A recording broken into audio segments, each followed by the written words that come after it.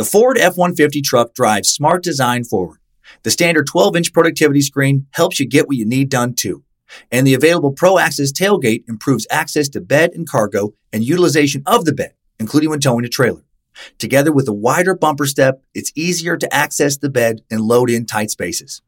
And available Pro Power onboard serves as a mobile power source, providing up to 7.2 kilowatts of power to charge a bed full of electric dirt bikes or run an entire job site worth of tools. I'm still driving my 2016 F-150 truck and 90,000 miles in. As long as I keep it clean, it honestly still looks brand new. I've taken it down snow-covered Forest Service roads, taken it out camping, put a ton of miles on it on the freeway, had 5 adults in the cabin for long trips, and it's been great everywhere. Super dependable. I still love the way it looks, nice and rugged design, but with a super comfortable interior.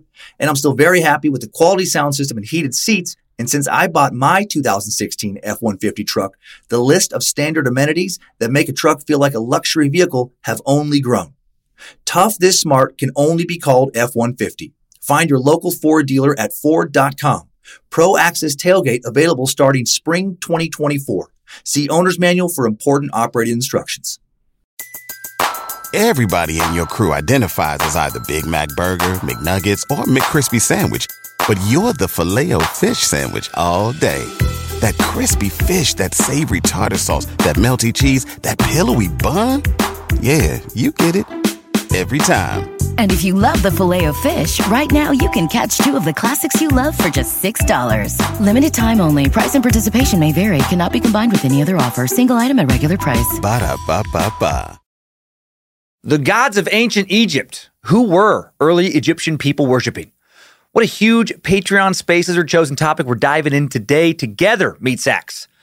Taking a tour of ancient Egypt spirituality to learn about gods like Osiris, god of the dead, of the resurrection into eternal life and the judge of the deceased, Ra, god of the sun, order, kings in the sky, Horus, god of the pharaohs, the protector of the rulers of Egypt. The Egyptians believed that the pharaoh was the living Horus, actually. Also looking into the gods Newt, Scoots, Old Klondike, Hoingy Boingy, Pooty, and Handy Randy. Okay, that first one is real. Not sure about the rest. There are more gods in the Egyptian pantheon than there are pages in most other ancient religions' holy books. There are between 1,500 and 2,000 individual gods. Holy holiness!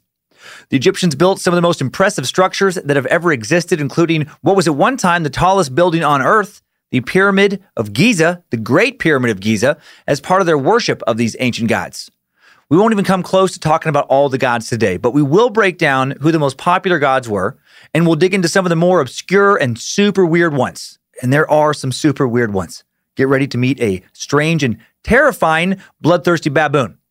We'll also dig into an ancient story or two that lets us take a peek into ancient Egyptians' lives. And of course, there will be even more to this episode. Excited to explore the enigmatic empire that spanned almost 30 centuries and learn about the gods that unified its various eras on another strange and theistic edition of Time Suck. This is Michael McDonald, and you're listening to Time Suck. You're listening to Time Suck.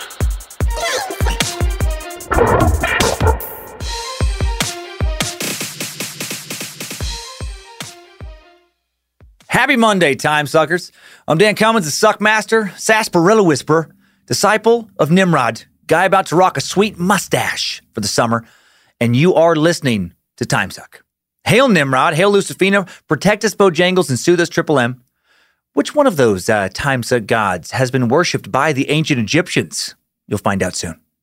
We're recording in the Suck Dungeon again in CDA. Another beautiful summer's day here. Damn, man, Coeur d'Alene looks good in the summer. With the Reverend Dr. Joe Paisley, the script keeper Zach Flannery, Logan and Kate Keith, and Queen of Bad Magic, Lindsay Cummins, all floating around somewhere near. Sorry to hear about recent COVID case spikes, everyone. I'm still hoping for a viral fizzle. Come on, Raw! Burn this shit off the earth already. Man, fuck viruses. Moving some announcements to the back of the show going forward, but I do want to give one final reminder that we donated $5,800 to ALZ.org this month to help end Alzheimer's and dementia. Link in the episode description. Also, Space Lizards, update your app. Update the Time Suck app. Get ready for some trivia. The new trivia game starts next week. Listen to the Secret Suck to learn how to play. Monthly prizes await those of you who know the most about the Suck. Looking forward to playing that new weekly game with you. The app update should be out now to get ready to play the trivia. And the first trivia round will start Monday, July 6th, 3 p.m. Pacific. New rounds start the first Monday of every month. Now let's get to Godden. Hail Nimrod.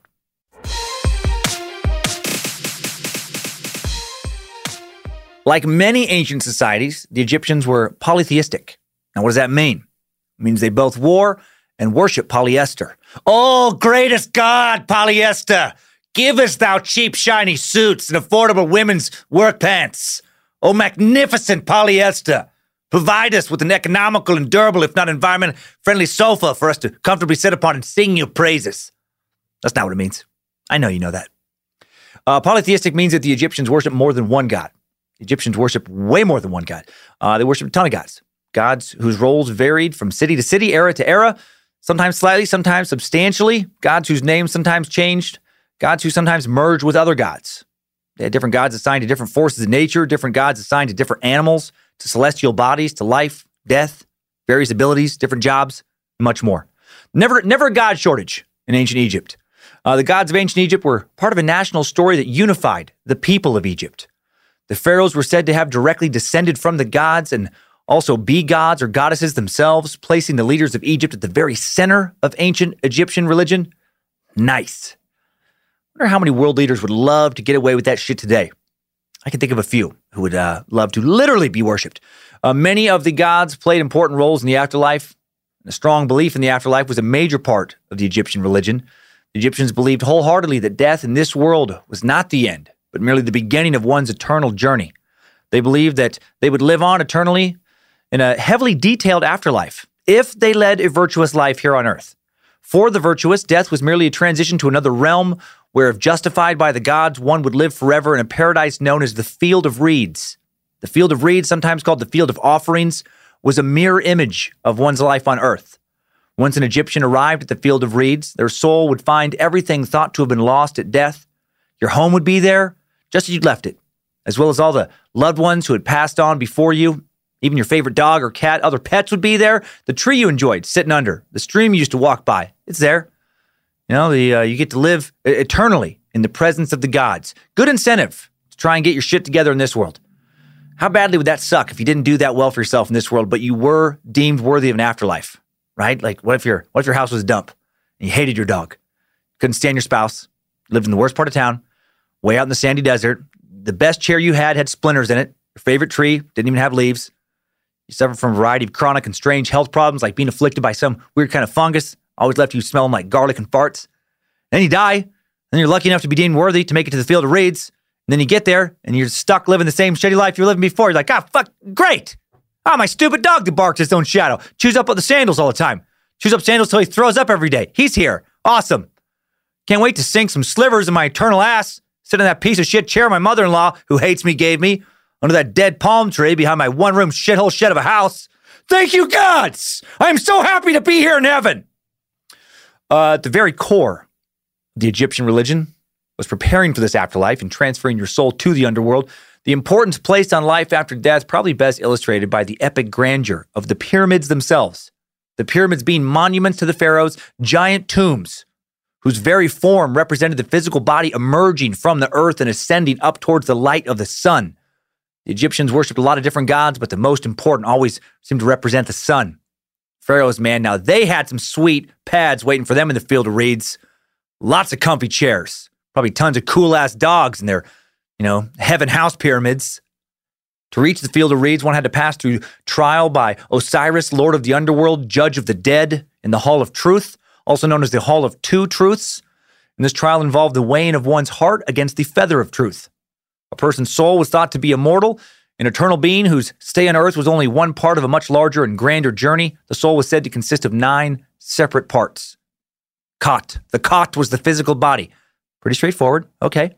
The Ka was one's double form, one's spiritual body, a spiritual copy of your physical form. The Ka comparable to the Christian soul. Earthly death occurs when the Ka leaves the Khat. Okay, still follow. The Ba was the roaming physical essence of the soul, symbolized by a human-headed bird, which could speed between earth and heaven. It's fucking a little weird. I think I got it. Okay, your bird soul. Okay, fine. The shuat was the shadow self. Some Egyptians had a shadow box among their funerary items so that the shuat had a place to inhabit. In the Egyptian Book of the Dead, the soul is described as leaving the tomb of the deceased during the day in the form of a shadow. Sweet. Shadow people. So that's what they are. Fragments of Egyptian souls. Okay.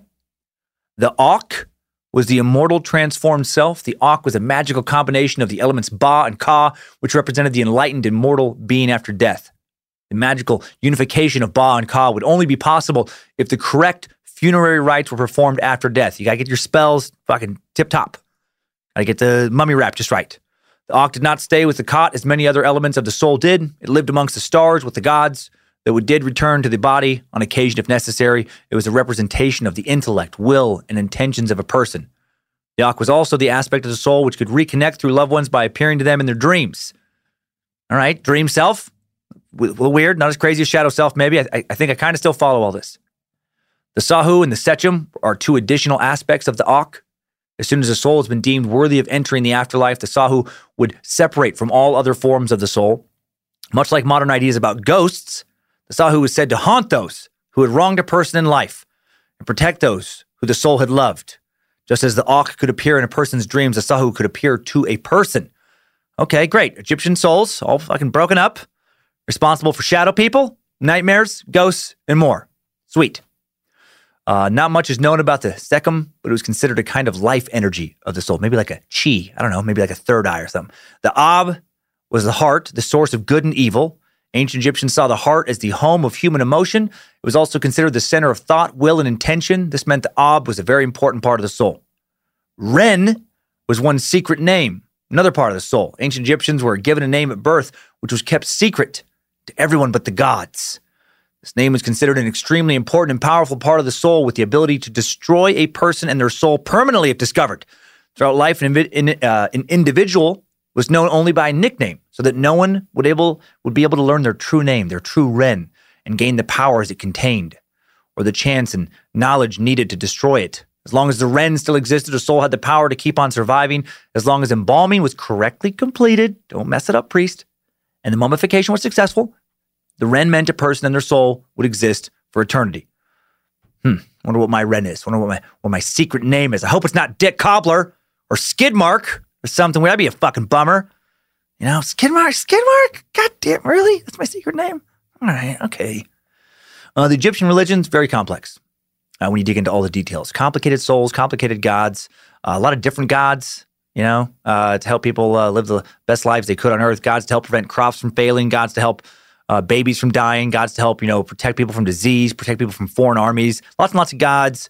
Complicated, souls. But at its core, pretty simple. Like many modern people, ancient Egyptians wanted to live on in some ideal form after their mortal death. Right? That's mostly what it was about. It's just about being protected during life and then living on after life. All the mummies, all the tombs, all the pyramids, all created to serve this hope of attaining eternal life. Now back to the soul for just a bit. All 9 of these soul aspects were part of one's earthly existence, and at death, the Ankh with the Sahu and the Sechem appeared before Osiris in the Hall of Truth, in the presence of the 42 judges, to have one's heart, one's Ab, weighed on a golden scale against the white feather of truth. The ancient Egyptians recognized that when the soul first awoke in the afterlife, it would be disoriented, might not remember its life on earth, its death, or what to do next. In order to help the soul continue on its journey, artists and scribes would create paintings and texts related to one's life on the walls of one's tomb, now known as pyramid texts, which then developed into coffin texts and into the famous Egyptian Book of the Dead. It's so interesting to me that a lot of those hieroglyphics in these tombs were put so like when you woke up after you were dead, you wouldn't be like, well, fucking, now where do I go? I don't know. Who the hell am I? I think I'm Skidmark, but I'm not totally sure. Can't remember. Oh, okay. All right. There's pictures. Follow these. Oh, right. Okay. Almost like arrows. Like walk this way to go to your next, appointment. have your heart weighed.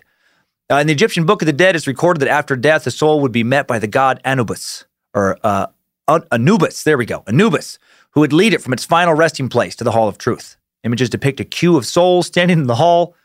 One would wait to join in this line, and then you'd stand in the line, wait at judgment. That's kind of weird too. You finally die. You're like, oh, okay, oh, man, I'm back alive. Okay, I'm now following this little part of the pyramid, and I walk over here, and then you're like, oh, fucking son of a bitch. There's like 40,000 people in this line. It's going to take me a couple hundred years just to have my heart weighed. Images depict, this queue of souls. So you wait there. While waiting, one would be attended to by goddesses such as Kebhet, daughter of Anubis, personification of cool, refreshing water. So, you get like a drink of water while you wait in line, have your heart weighed. Cuba would be joined by others such as Nephthesis, Circuit, and comforting the souls, providing for them. When it came one's turn, Anubis would lead the soul to stand before Osiris and the scribe of the gods Thoth in front of the golden scales. The goddess Ma'at, personification of the cultural value of Ma'at, harmony and balance, would also be present. And these would be surrounded by 42 judges. They'd consult with the gods on one's eternal fate, right? You have a whole panel of people being like, I don't know, I thought he was kind of a dick. No, I thought he was a pretty good guy. I don't know, he seemed like he looked at me weird. No, he just was confused. He's just waking up. And then they were like, okay, we made our judgment. The soul would recite the negative confessions, which one needed to be able to claim honestly that one had not committed certain sins. These confessions sometimes began with the prayer, I have not learnt the things which are not, meaning that the soul strove in life to devote itself to matters of lasting importance rather than trivial matters of everyday life. There was no single set of negative confessions, just as there was no set list of sins, which would apply to everyone. This is kind of unique to the Egyptian religion. Like a military commander would have a different list of sins that would apply to them than like a judge would or a baker would. And I like that. Thou shalt not kill works a lot better for a baker than it does for a soldier. Not fair to judge both the same way. Very different duties. The negative declarations, always beginning with I have not or I did not, following the opening prayer, went to assure Osiris of the soul's purity and ended, in fact, with the statement, I am pure, repeated a number of times. I am pure. I'm pure. I'm pure. Each sin listed was thought to have disrupted one's harmony and balance while one lived and separated the person from their purpose on earth, as ordained by the gods. In claiming purity of the soul, one was asserting that one's heart was not weighed down with sin. It was not the soul's claim to purity which would win over Osiris, however, but instead the weight of the soul's heart. So you did all this stuff, you made your claim, 42 people judged you, whatever, 42 gods, but then still you still got to weigh your heart. So I honestly, when I read this, I don't know why you had to go through all this before weighing the heart. Because you could make your claims, everybody could be like, nah, he fucking looks good to me, and then your heart gets put on the scale and the heart too heavy. Well, you're fucking done. So it seems like they should just skip to the heart weight, but whatever. The heart of the soul handed over to Osiris, who places it on a golden scale, balances it against this white feather of Ma'at, feather of truth. If the soul's heart is lighter than the feather, then the gods confer with the 42 judges. Oh, okay. And if they agree that the soul is justified, they got to confer, I guess, again. And the person could pass on towards the bliss of the field of reeds. All right, so it is a mix. So, you got to have your heart weighed, and you got to get the jury's approval, the jury of the gods. According to some ancient texts, part of this is confusing because, and we'll go into this more as we go through this episode, but these legends were written in a variety of different ways in a variety of different tombs. And so then you kind of like cobble them together and like, well, this is kind of how it was. But it was never, it was just such a long empire, lasted for so many years, and it was fragmented at different points. And it was a long time ago, and the stories got a little bit messed around with. According to some ancient texts, the soul would then embark on a dangerous journey, right? So if you make it, all this, your heart's the right weight, then you make it through this, to the afterlife, but it's still dangerous. You got to go through some weird shit to reach paradise. You need a copy of the Egyptian Book of the Dead to guide you. You got to have the right spells to recite if you run into trouble. So that's kind of a bummer. You can make it throughout all this. Your heart's the right weight. And then they're like, all right, go to your heaven. But hey, careful. There's some fucking alleys. There's some creatures in some of the alleys along the way. And you got to have the right spells. Or they'll fucking eat you. I'm like, what? I just passed so many tests. I'm like, I know. We don't make the rules. We kind of do, actually. It's confusing. But anyway, good luck. Good luck making it to heaven through this. There's a monster section. So according to some stories, though, after justification, it was just a short journey from the Hall of Truth to paradise. So in some of the stories, you got to make it past the monsters. Some of the stories, you get to go kind of right to the field of reeds. Soul leaves the Hall of Judgment. It's rowed across Lily Lake. It's rowed in some stories. There's a sailboat in others we're going to get to much later in the episode. It's the weirdest fucking sailboat you've ever heard about. It's ridiculous. But then you make it to the field of reeds, and then you receive everything, taken by death. For the soul with the heart lighter than the feather, those who had died earlier are waiting along with one's home, one's favorite objects and books, even one's long-lost pets. Hopefully, again, you have something better than a splinter chair and a shitty sandal-eating dog waiting to greet you. Should the heart prove heavier than the feather, let's talk about that. Oh, that's not good. Gets thrown to the floor. Right? If your heart's too heavy, if it tips the scales, they just fucking grab it and they're, ugh, gross heart. And they throw it on the floor. And on the floor is where it gets grabbed by Amenti, also known as Ammit, usually known as Ammit, god with the face of a crocodile, front of a leopard, back of a rhinoceros, known as the Gobbler. And he's known as the Gobbler because he gobbles your heart up. So if it's too heavy, he gets eaten by a monster. And then you just, you don't exist anymore. We're going to talk about that a little bit more in a second too. What happens when you get your heart eaten? Before digging further into Egyptian spirituality, let's get a better feel for old-timey Egypt in general. The ancient land of Egypt, the preeminent civilization in the Mediterranean until 332 BCE, even though it's over 90% desert, which is very impressive. They were really, really good at maximizing the less than 10% of their land that isn't essentially a big, unforgiving pile of hot sand, heat strokes, and sweaty butts. More than 68% of Egypt is flat, sand and gravel covered, kind of barren wasteland. More than 22% of the additional land is just slightly less shitty than what I just described. But that almost 10%, nothing but stay golden. Stay gold, pony boy. The sliver of gold land around the shores of the Nile would become home to a giant and powerful empire that encompassed more than 3,000 years of history and culture from its unification around 3100 BCE to the death of Cleopatra, the 7th and 30 BCE. And there's roughly an additional 3,000 years of Egyptian history that existed before the unification. An empire as famous as it is mysterious, an empire of several millennia worth of invasions, architectural marvels, scientific and medical discoveries, so much more. Discoveries made over the course of 9 major periods shaped the people and the land in ways we're still trying to comprehend. Let's talk a bit more about that stay gold sliver of land. The agriculturally and geographically good part of Egypt was historically very, very good, thanks to the world's longest, maybe second longest river running through it, the sweet, sweet Nile. Sure, the Nile has crocodiles known to get up to 1,200 pounds who'd love to eat you and your entire family. But the Nile also helped grow a lot of life-giving crops. Like many other prosperous ancient cultures, ancient Egypt was built around a major life-sustaining river. The Nile provided the water to irrigate crops like emmer, a wheat grain, chickpeas, lentils, lettuce, onions, garlic, sesame, corn, barley, flax, and more. Even helped grow important papyrus, a word I constantly mispronounce when time slick began. No surprise there. Also an old school Egyptian paper they used to record their legends and communication in written form so they didn't have to chisel all their hieroglyphics into stone. The Nile also a highway for important transportation and trade.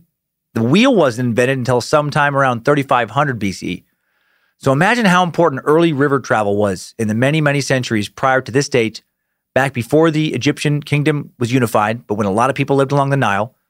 Right? So important back then to be based near a river, especially a giant, relatively slow-moving and mighty river like the Nile. Without the Nile, the ancient massive Egyptian cities would have never developed when they did and how they did. With big farms came the ability for early Egyptian peoples to transition from primitive, nomadic hunter-gatherer societies to stationary living. Various groups settled along the banks of the mighty river into early cities, began to trade with one another, exchange both goods and ideas. A new concept, civilization, was born here as it had been born just a tick earlier in Mesopotamia. The cradle of life just under 1,500 kilometers, just over 900 miles to the northeast. Right, so now religion's developing in both places. The Fertile Crescent of the Tigris and Euphrates rivers of Mesopotamia, modern Iraq, the Indus River in ancient India, the Yangtze and Yellow rivers of China, all early civilization enablers, just like the Nile. The Nile was the biggest of these rivers, and flows north for about 6,650 kilometers, over 4,000 miles from the African Great Lakes, part of the Nile beginning in Lake Victoria in modern-day Tanzania, another part of the Nile beginning near Lake Tana in present-day Ethiopia. For these big lakes, Lake Victoria, the second largest freshwater lake in the world by surface area, just under 27,000 square miles, the Nile flows through the massive Sahara Desert before emptying into the Mediterranean Sea. It now moves through 11 countries, drains 3.3 million square kilometers, 1.3 million miles, about 10% of the African continent's total landmass out into the sea. The Nile is generally credited as being the world's longest river by sources like the United Nations and Guinness Book of World Records, although some scientists who went on an Amazon expedition in 2007 say the Amazon might be the longest, 65 miles longer than the Nile. Amazon, the world's largest river by volume, holds about 20% of the Earth's fresh water. Nile, though, it's a big deal. Big river, one of the biggest in the world.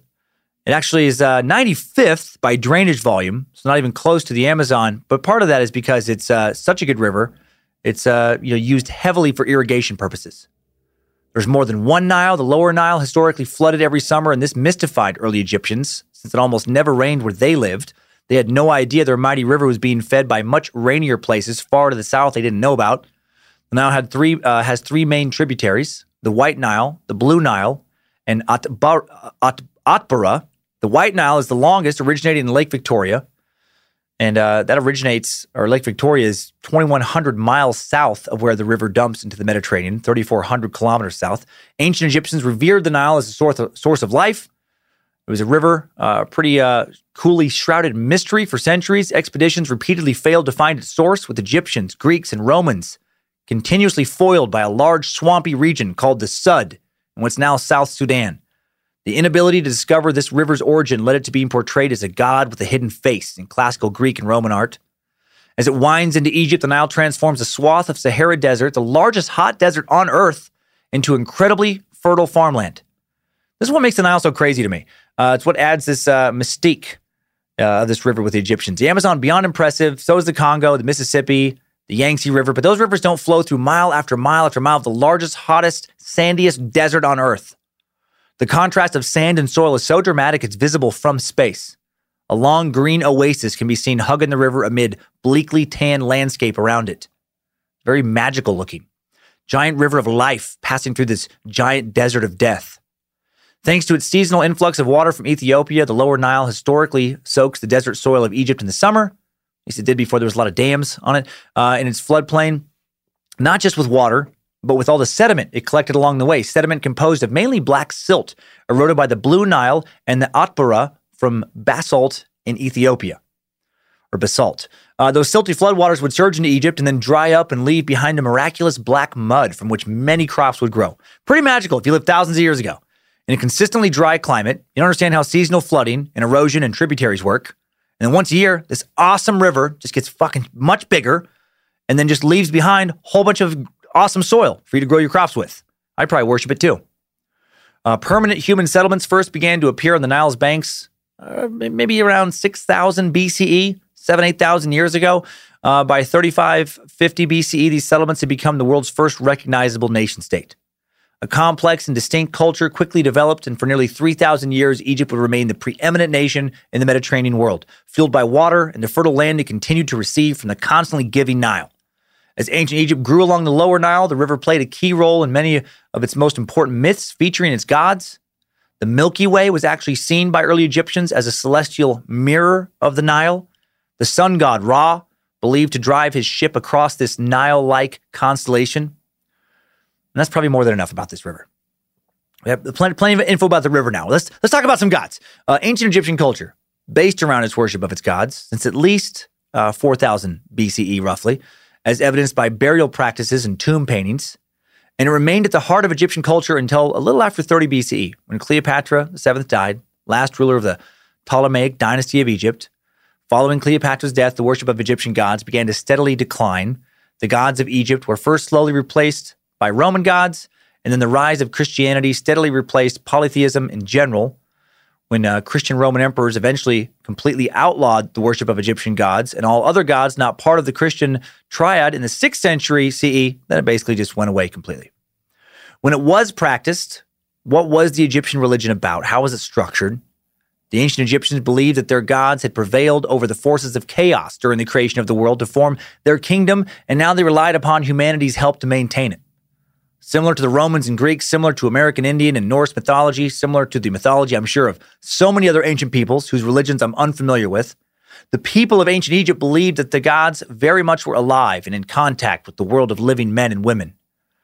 And if Egypt was to remain strong, if you were to have a life worth living, you must please the gods. You must pay them tributes, build them temples, worship their golden likenesses, honor them with rituals and with riches. If you were a pharaoh, you gave them some of your riches. For it was because of the gods' favor that you had those riches. You gave them some of your land for new temples, land you wouldn't have if you fell out of favor with the gods. If you were a farmer, you gave them some of your crop so you could have a good crop the next harvest. If you fished, you gave them some of your catch, and so on and so forth. Man, I bet the temple of Hamehet, goddess of fishing, I bet it smelled like shit. What if they decided to give her fish-themed gifts? Like gold jewelry designed in the shape of fish instead of actual fish after a while, right? Maybe after a couple of really good fishing days when the weather hit around 110 degrees in the fish temple, they were like, maybe we should rethink leaving raw fish out in the temple for the goddess. I don't know. Two of our priestesses just passed out from the smell. Ancient Egypt had lots of priestesses, lots of priests, catering to all their many, many gods. Different from most religions of today, the clergy of ancient Egypt did not preach. They did not interpret scripture, conduct weekly services. Their sole responsibility was to care for the god of their particular temple. They weren't out doing missionary work. Similar to, say, the Roman gods in this way. The Roman gods would, like have a temple for the god of Saturn and one for Venus. Same for the Egyptians. Both men and women could and would be in the Egyptian clergy. They performed the same functions, received the same pay. Women were often priestesses of female deities, while men served male gods, but that wasn't always the case. Ancient Egypt does seem less patriarchal than many other ancient societies. High priests were chosen by the king, who was considered the highest priest of Egypt, the mediator between the people and their gods. The pharaoh received his power from Horus, one of the most powerful Egyptian gods. We'll learn more about Horus in a bit. They were considered, like I mentioned earlier, like the living embodiment of Horus. The position of pharaoh had political as well as religious authority. When did Egyptian priests first begin taking care of their temples? At least 5,000 years ago. The priesthood was already established by the time of the early dynastic period, when that kicked off in Egypt around 2920 BCE. It continued to develop in the Old Kingdom as the great mortuary complexes like Giza and Saqqara were being constructed in the 27th century BCE, so long ago. Throughout Egypt's history, the priesthood, aka the servants of the gods, would serve a vital role in maintaining religious belief and tradition while at the same time consistently challenging the authority of the king by amassing wealth and power, which at times would rival that of the crown. There was a hierarchy in the priesthood from the high priest, the first servant of God, at the top, to the Wab, they were called priests at the bottom. The Wab priests carried out the essential but fairly mundane tasks of taking care of the temple complex, performing whatever function they were called upon for, helping to prepare for festivals, keeping it clean, whatever. The high priest would take care of their god, and maybe the following way, at least at one time, duties would change over the course of many centuries of Egyptian life. In the morning, the high priest would break the seal and light a torch to walk with God. They'd say prayers, light incense, wash the statue. Some statues made out of solid gold. They'd put fresh clothing and jewels on the statue, place various offerings, which usually included food and drink, near the statue. Got to feed that god, son. You don't want some weak, skinny, hangry god living on tomb dust. You don't want your sad ass worshiping that god. Good luck getting that mopey, whiny douche of a god to give you some good crops or help you win some wars. No, you want a jacked as fuck god living on camel steak and dolphin burgers. That kind of god, all dolphin burger strong. That god does some damage. That god's all like, nom, nom, nom, enemy smited. Nom, nom, crops tasty. Oh, give me more dolphin burger. I don't think they ate dolphin burgers. I don't think anyone's ever had a dolphin burger that I know of. I can't ever recall hearing about that. Probably delicious though. I mean, they're so cute. They gotta be kind of tasty, right? Let's get away from the sad topic of dolphin burgers. High priests also be responsible for ensuring that people, sang hymns of praise to the gods of their temple or the god, and the temple musicians would play their hearts out. And these people would have kind of like priest titles too. They would have singers and musicians specifically assigned to come perform for this statue in this temple, in this tomb. How weird is that, right? These statues would get concerts because people thought that made them happy. Bunch of musicians, what a weird audience to play for, right? Just a statue up there, just fucking looking blank straight ahead, and you're playing your heart out. Because, you gotta play for the gods. Can't have some sad god all bummed out because he doesn't get to hear his favorite tunes. Speaking of favorite tunes, time for a real quick sponsor break.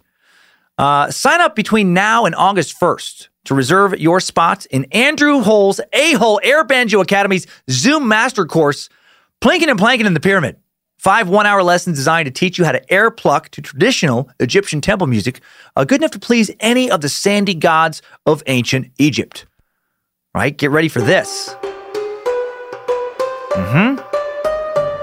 How do you play with this? How do you pick up an air banjo and play along with this? Well, since I've taken a lot of these courses, just like this, check it out. Plank, plank, dong, dong, dong, dink, dong, dunk. Plank, plank, plank, plank, plank, plank, plank, plank, plank, plank, plank, plank, plank, plank, plank, plank, plank,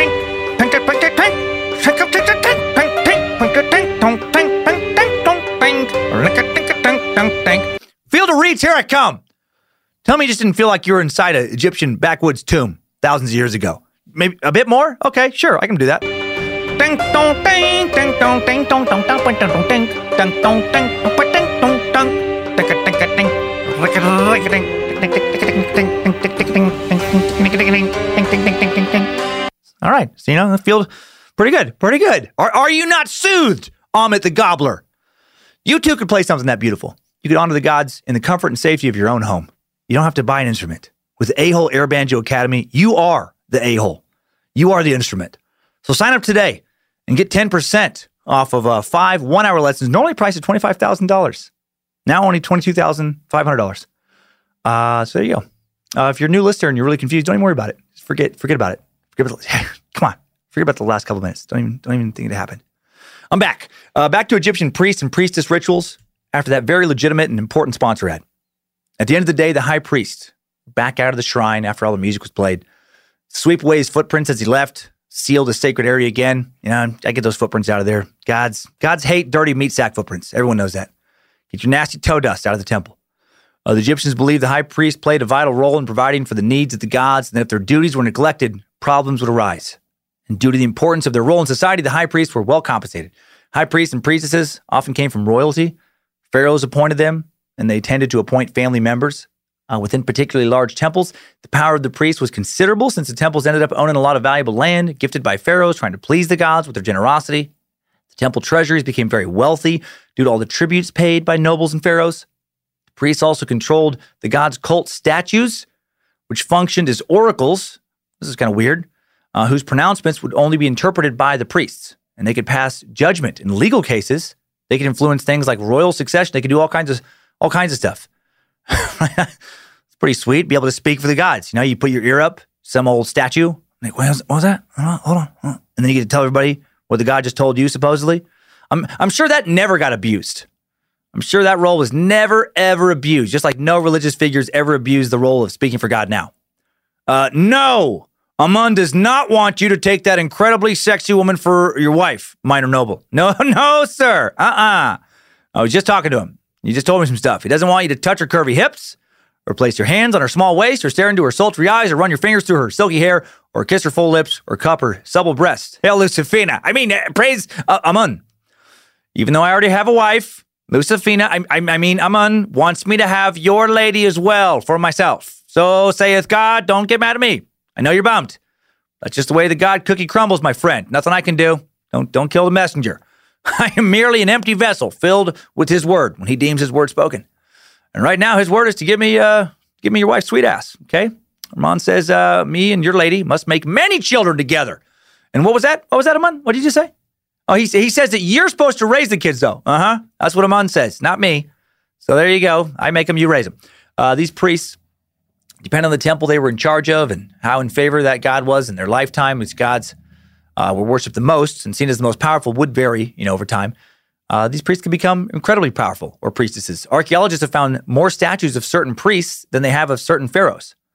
At one time, the priesthood was a hereditary position, where fathers groomed their sons as successors in the same way a king would a prince. But then when those priests got a little too powerful, the hereditary succession practice was abolished, and the pharaohs then started to choose the priests so they could pick people who would be the most loyal to them, hopefully not crave too much power. In between the high priests and priestesses and the low priests and the priestesses were a wide array of other clergy who performed all kinds of duties in service to the gods. There was kitchen staff, janitors, porters, scribes, basically anyone who worked in the temple complex who had any association with the god was in some form a priest or priestess. Like the singers and musicians, like I said, they had to be some kind of priest and priestess. So now that we know a little bit about how the gods are worshipped, let's learn a little bit about how the Egyptian gods first showed up. Like most gods, their stories began with some creation mythology. Egyptologists found these stories in a pyramid tomb going back to around 2750 BCE. Egyptians believed that their gods created our world and our universe out of darkness and swirling chaos. We've been able to learn about quite a few cultures' creation myths over the years, from the super rapey beginnings of the Greek gods to the origins of the Norse gods, who did weird shit like ride Sleipnir, Odin's fucked up eight-legged spider horse. Here's a summary of one of the ancient Egyptians' creation legends.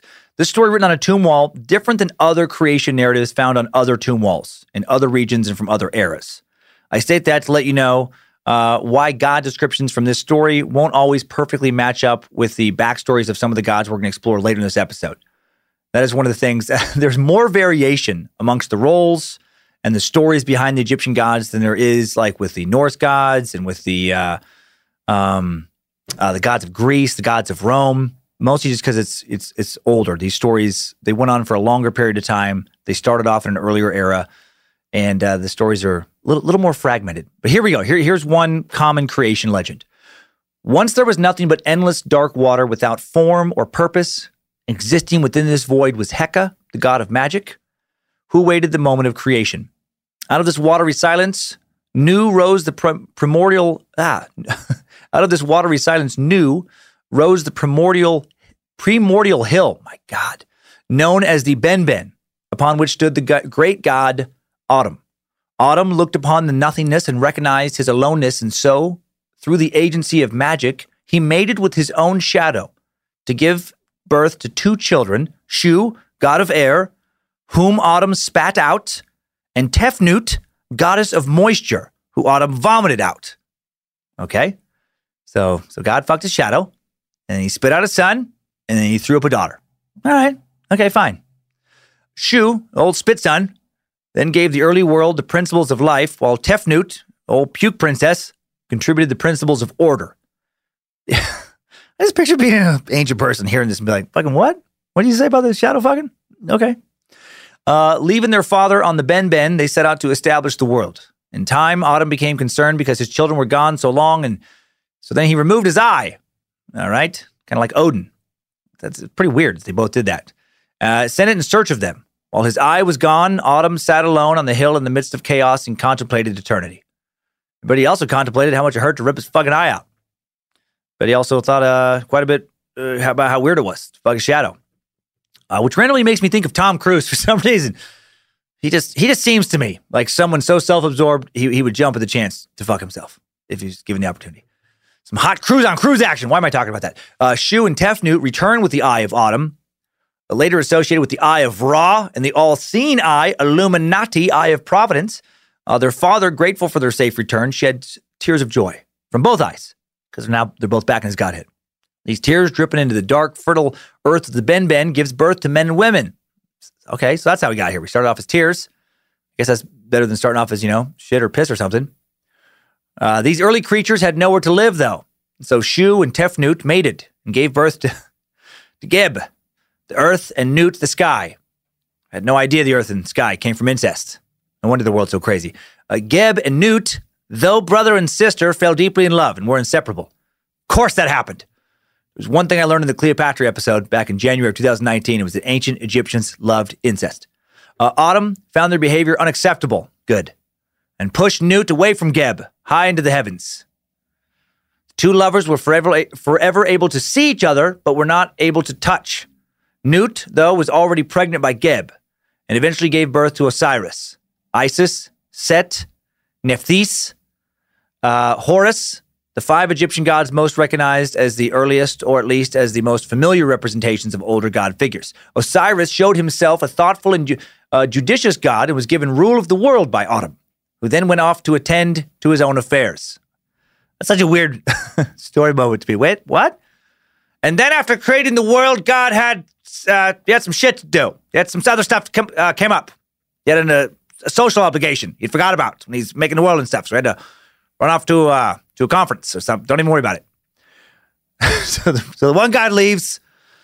After Autumn bounces in the creation legend, Osiris administers the world efficiently, co-ruling with his sister wife, Isis. He decides where the trees are going to grow, where the water is going to flow. He creates the land of Egypt in perfection along with the Nile River, providing for the needs of the people. You'd think he would have given it like a wider swath of good land. He's like, let me make sure and get this right. 90% of this area, I'm gonna leave pretty shitty. It's gonna be fucking sand and scorpions. But I'm gonna give this one little tiny chunk. It's gonna have a nice river. And there you go.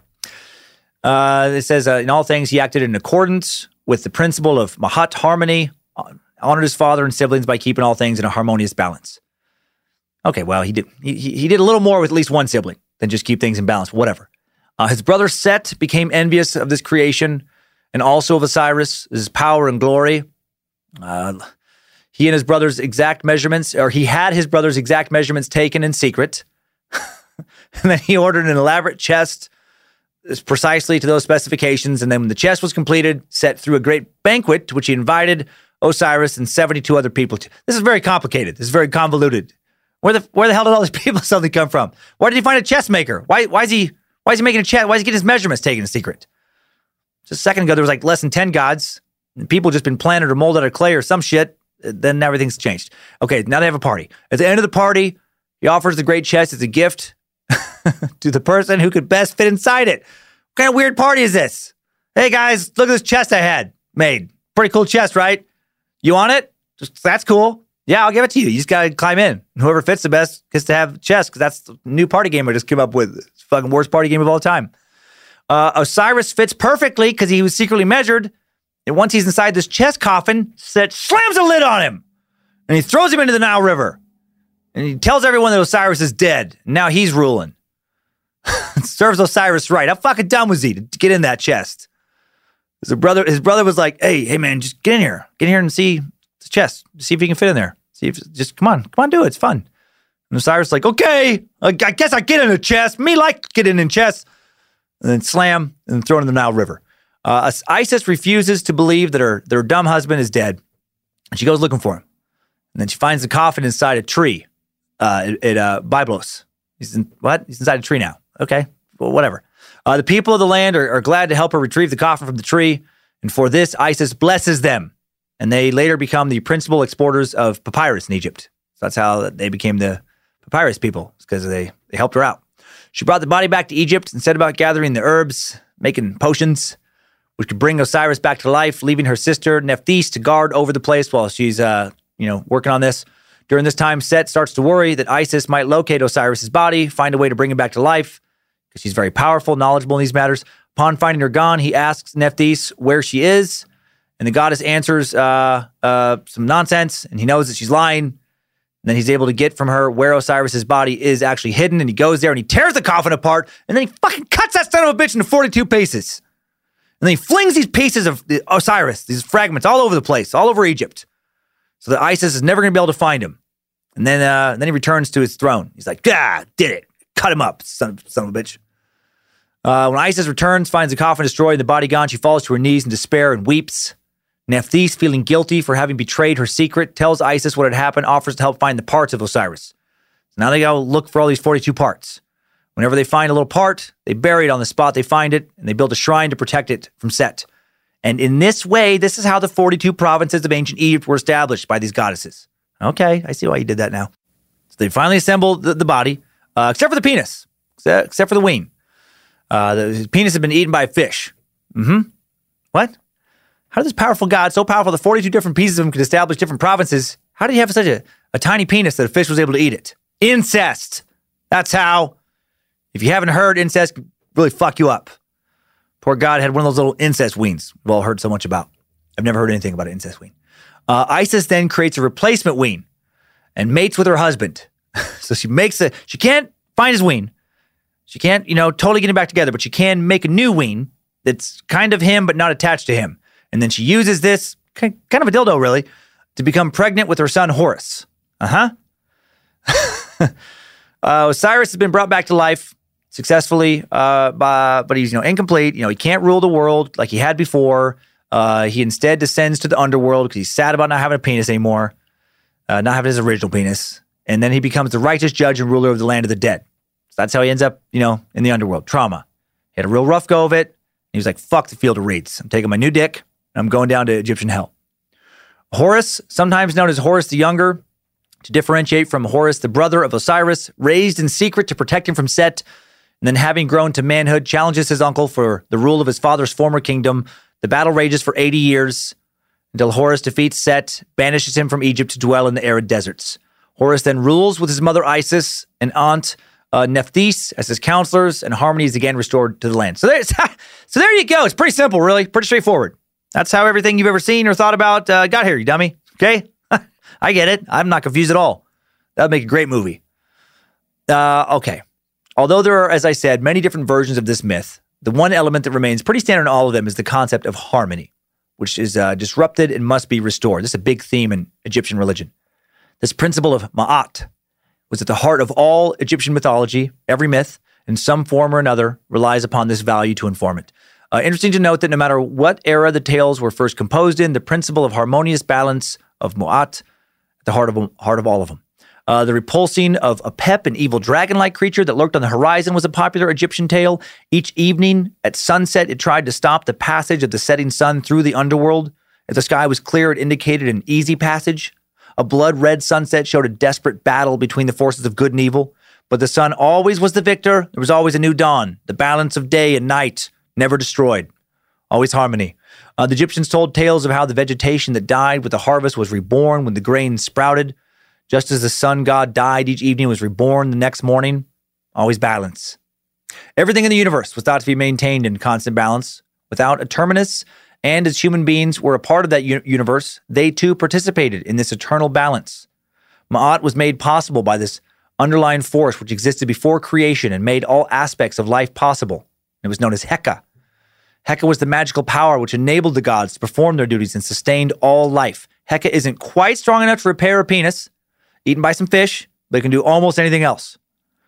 Heka, also personified in the god Heka, also allowed for the soul to pass from earthly existence to the afterlife. Like I said earlier, when the soul left the body at death, it was thought to appear in the hall of truth to stand before Osiris for judgment. The heart of the deceased weighed on a golden scale against the white feather of Ma'at. If the heart found to be lighter than the feather, the soul allowed to move on to the field of reeds.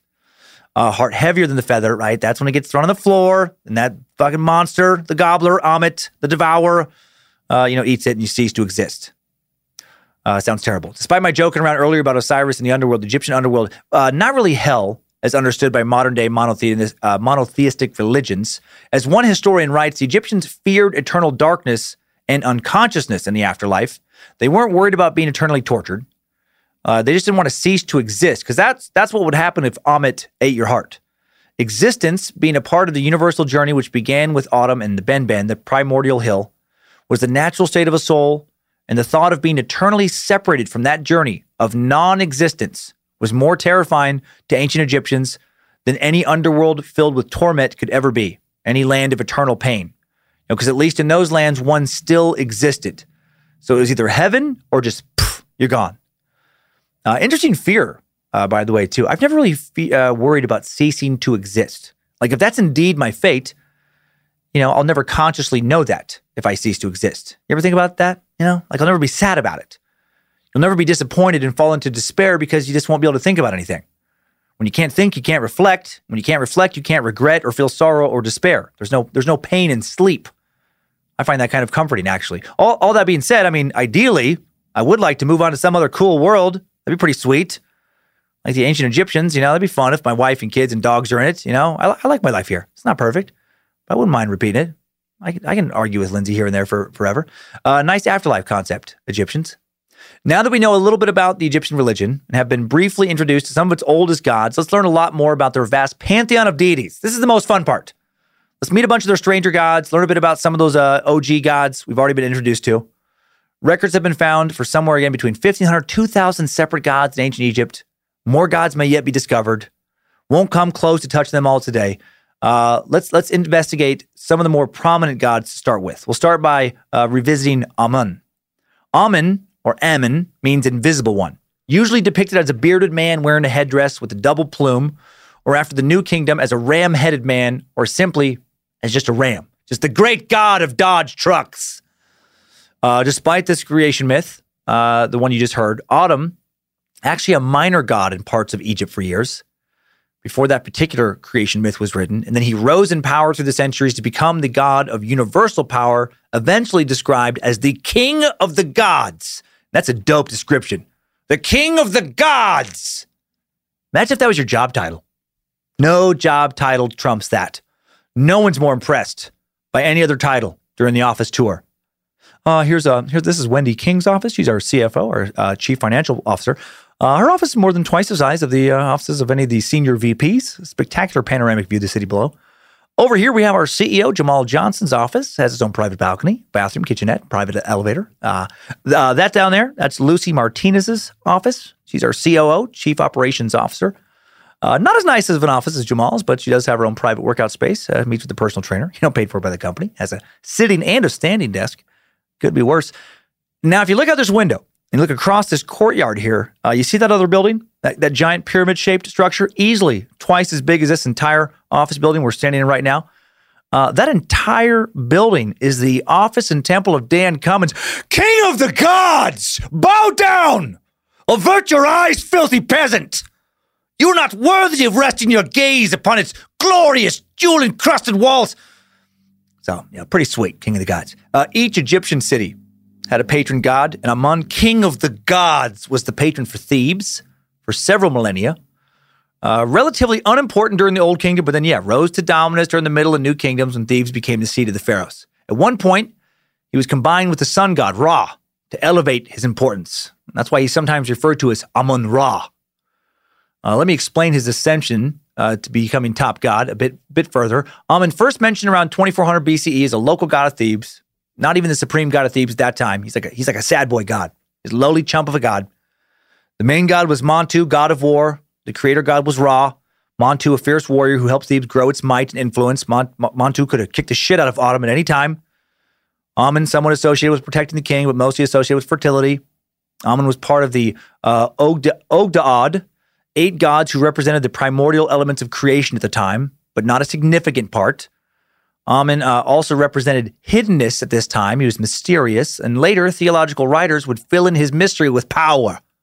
A series of priests decided that he was actually much more than a fertility deity. Nah, he's not just that. What was that? What was that statue? What do you say? Oh, he's the true king of the gods. That statue just told me. By the 17th century BCE, he'd become part of a triad of the most important gods, along with his consort Mut, ancient Egyptian for mother, and son Khonsu, the moon god. And then when Pharaoh Ahmose I defeated the Hyksos, a nomadic people of somewhat unknown origin, possibly Asian, who ruled northern Egypt at the time, the pharaoh attributed his victory to Amun, and he linked him to the well-known sun god Ra. Ahmose, the first 16th century BCE pharaoh, founder of the 18th dynasty of Egypt, classified as the first dynasty of the new kingdom of Egypt. Amun, also known as the hidden one, since he wasn't linked to any definable natural phenomena or principle, he was malleable enough to fit with any attribute one wished to add to him. And in this case, the mysterious aspect of life, that which makes life what it is, was linked to this, the sun, Ra. Amun then became Amun-Ra, creator of the universe, king of the gods. And then after all of this was established, the creation myth you heard earlier was written. All right, now let's talk about Anubis. Anubis, dog folk. Anubis has to be one of the most visibly recognizable gods of ancient Egypt. Anubis, the Egyptian god of mummification and the afterlife, as well as the patron god of lost souls and the helpless. One of the oldest gods of Egypt, most likely developed from a much older jackal god, Wepwawet. Who knows who Wepwawet morphed out? That's a fucking tough word. There's 3 W's in that word. No, thank you. Anubis has been around since at least 3150 BCE, if not earlier, depicted as half man and half jackal. And why a jackal? This is interesting. Because during the first dynasty of Egypt, when he became an important god, a period that lasted from 3150 BCE to 2890 BCE, Egypt was preposterously overrun with an animal that looked like modern jackals, actually more closely related to wolves, possibly either the African golden wolf or the Ethiopian wolf, both animals similar to a coyote in size, a little bigger, but similar, around 25 to 45 pounds in size. Egypt had an estimated 40 to 50 million of these wolves during the first dynasty. These wolves destroyed several Egyptian cities, ate all their crops, and then when the crops ran out, facing starvation, these animals became exceptionally aggressive. And they stormed the cities, they overpowered local populations. An army of millions of small wolves ate every man, woman, and child in several cities. The famed city of Cairo became a ghost town, had 300,000 people, right, eaten by wolves, who by the time they made it to Cairo, these wolves had figured out how to use chariots, swords, and wore light armor. Armored, sword-wielding, chariot-riding desert jackal wolves. Such a crazy thought. And obviously that never happened. It's fucking crazy talk, but I love picturing that. Just a literal army of little wolves sacking cities. What a crazy-ass vision that is. Why is Anubis depicted as a jackal-like wolfman? Because at the time, jackals or wolves, sorry to keep mentioning both, for a long time, Egyptologists were certain Egypt had lots of jackals, and just recently like, nah, I think it's wolves, actually. I'll say jackals from now on to make it less confusing. So these jackals constantly getting into old cemeteries and scavenging the dead, not making that up. That was a real problem 5,000 years ago, right? People would bury their dead in these cemeteries, and these fucking jackals come just dig up the graves and just tear their bodies apart. Like, I'm sure that was very upsetting. You imagine that? Damn scavengers. Imagine, you go back to the cemetery to pay your respects to Grandpa. You find out that a bunch of wild dogs dug him up. They're eating his body.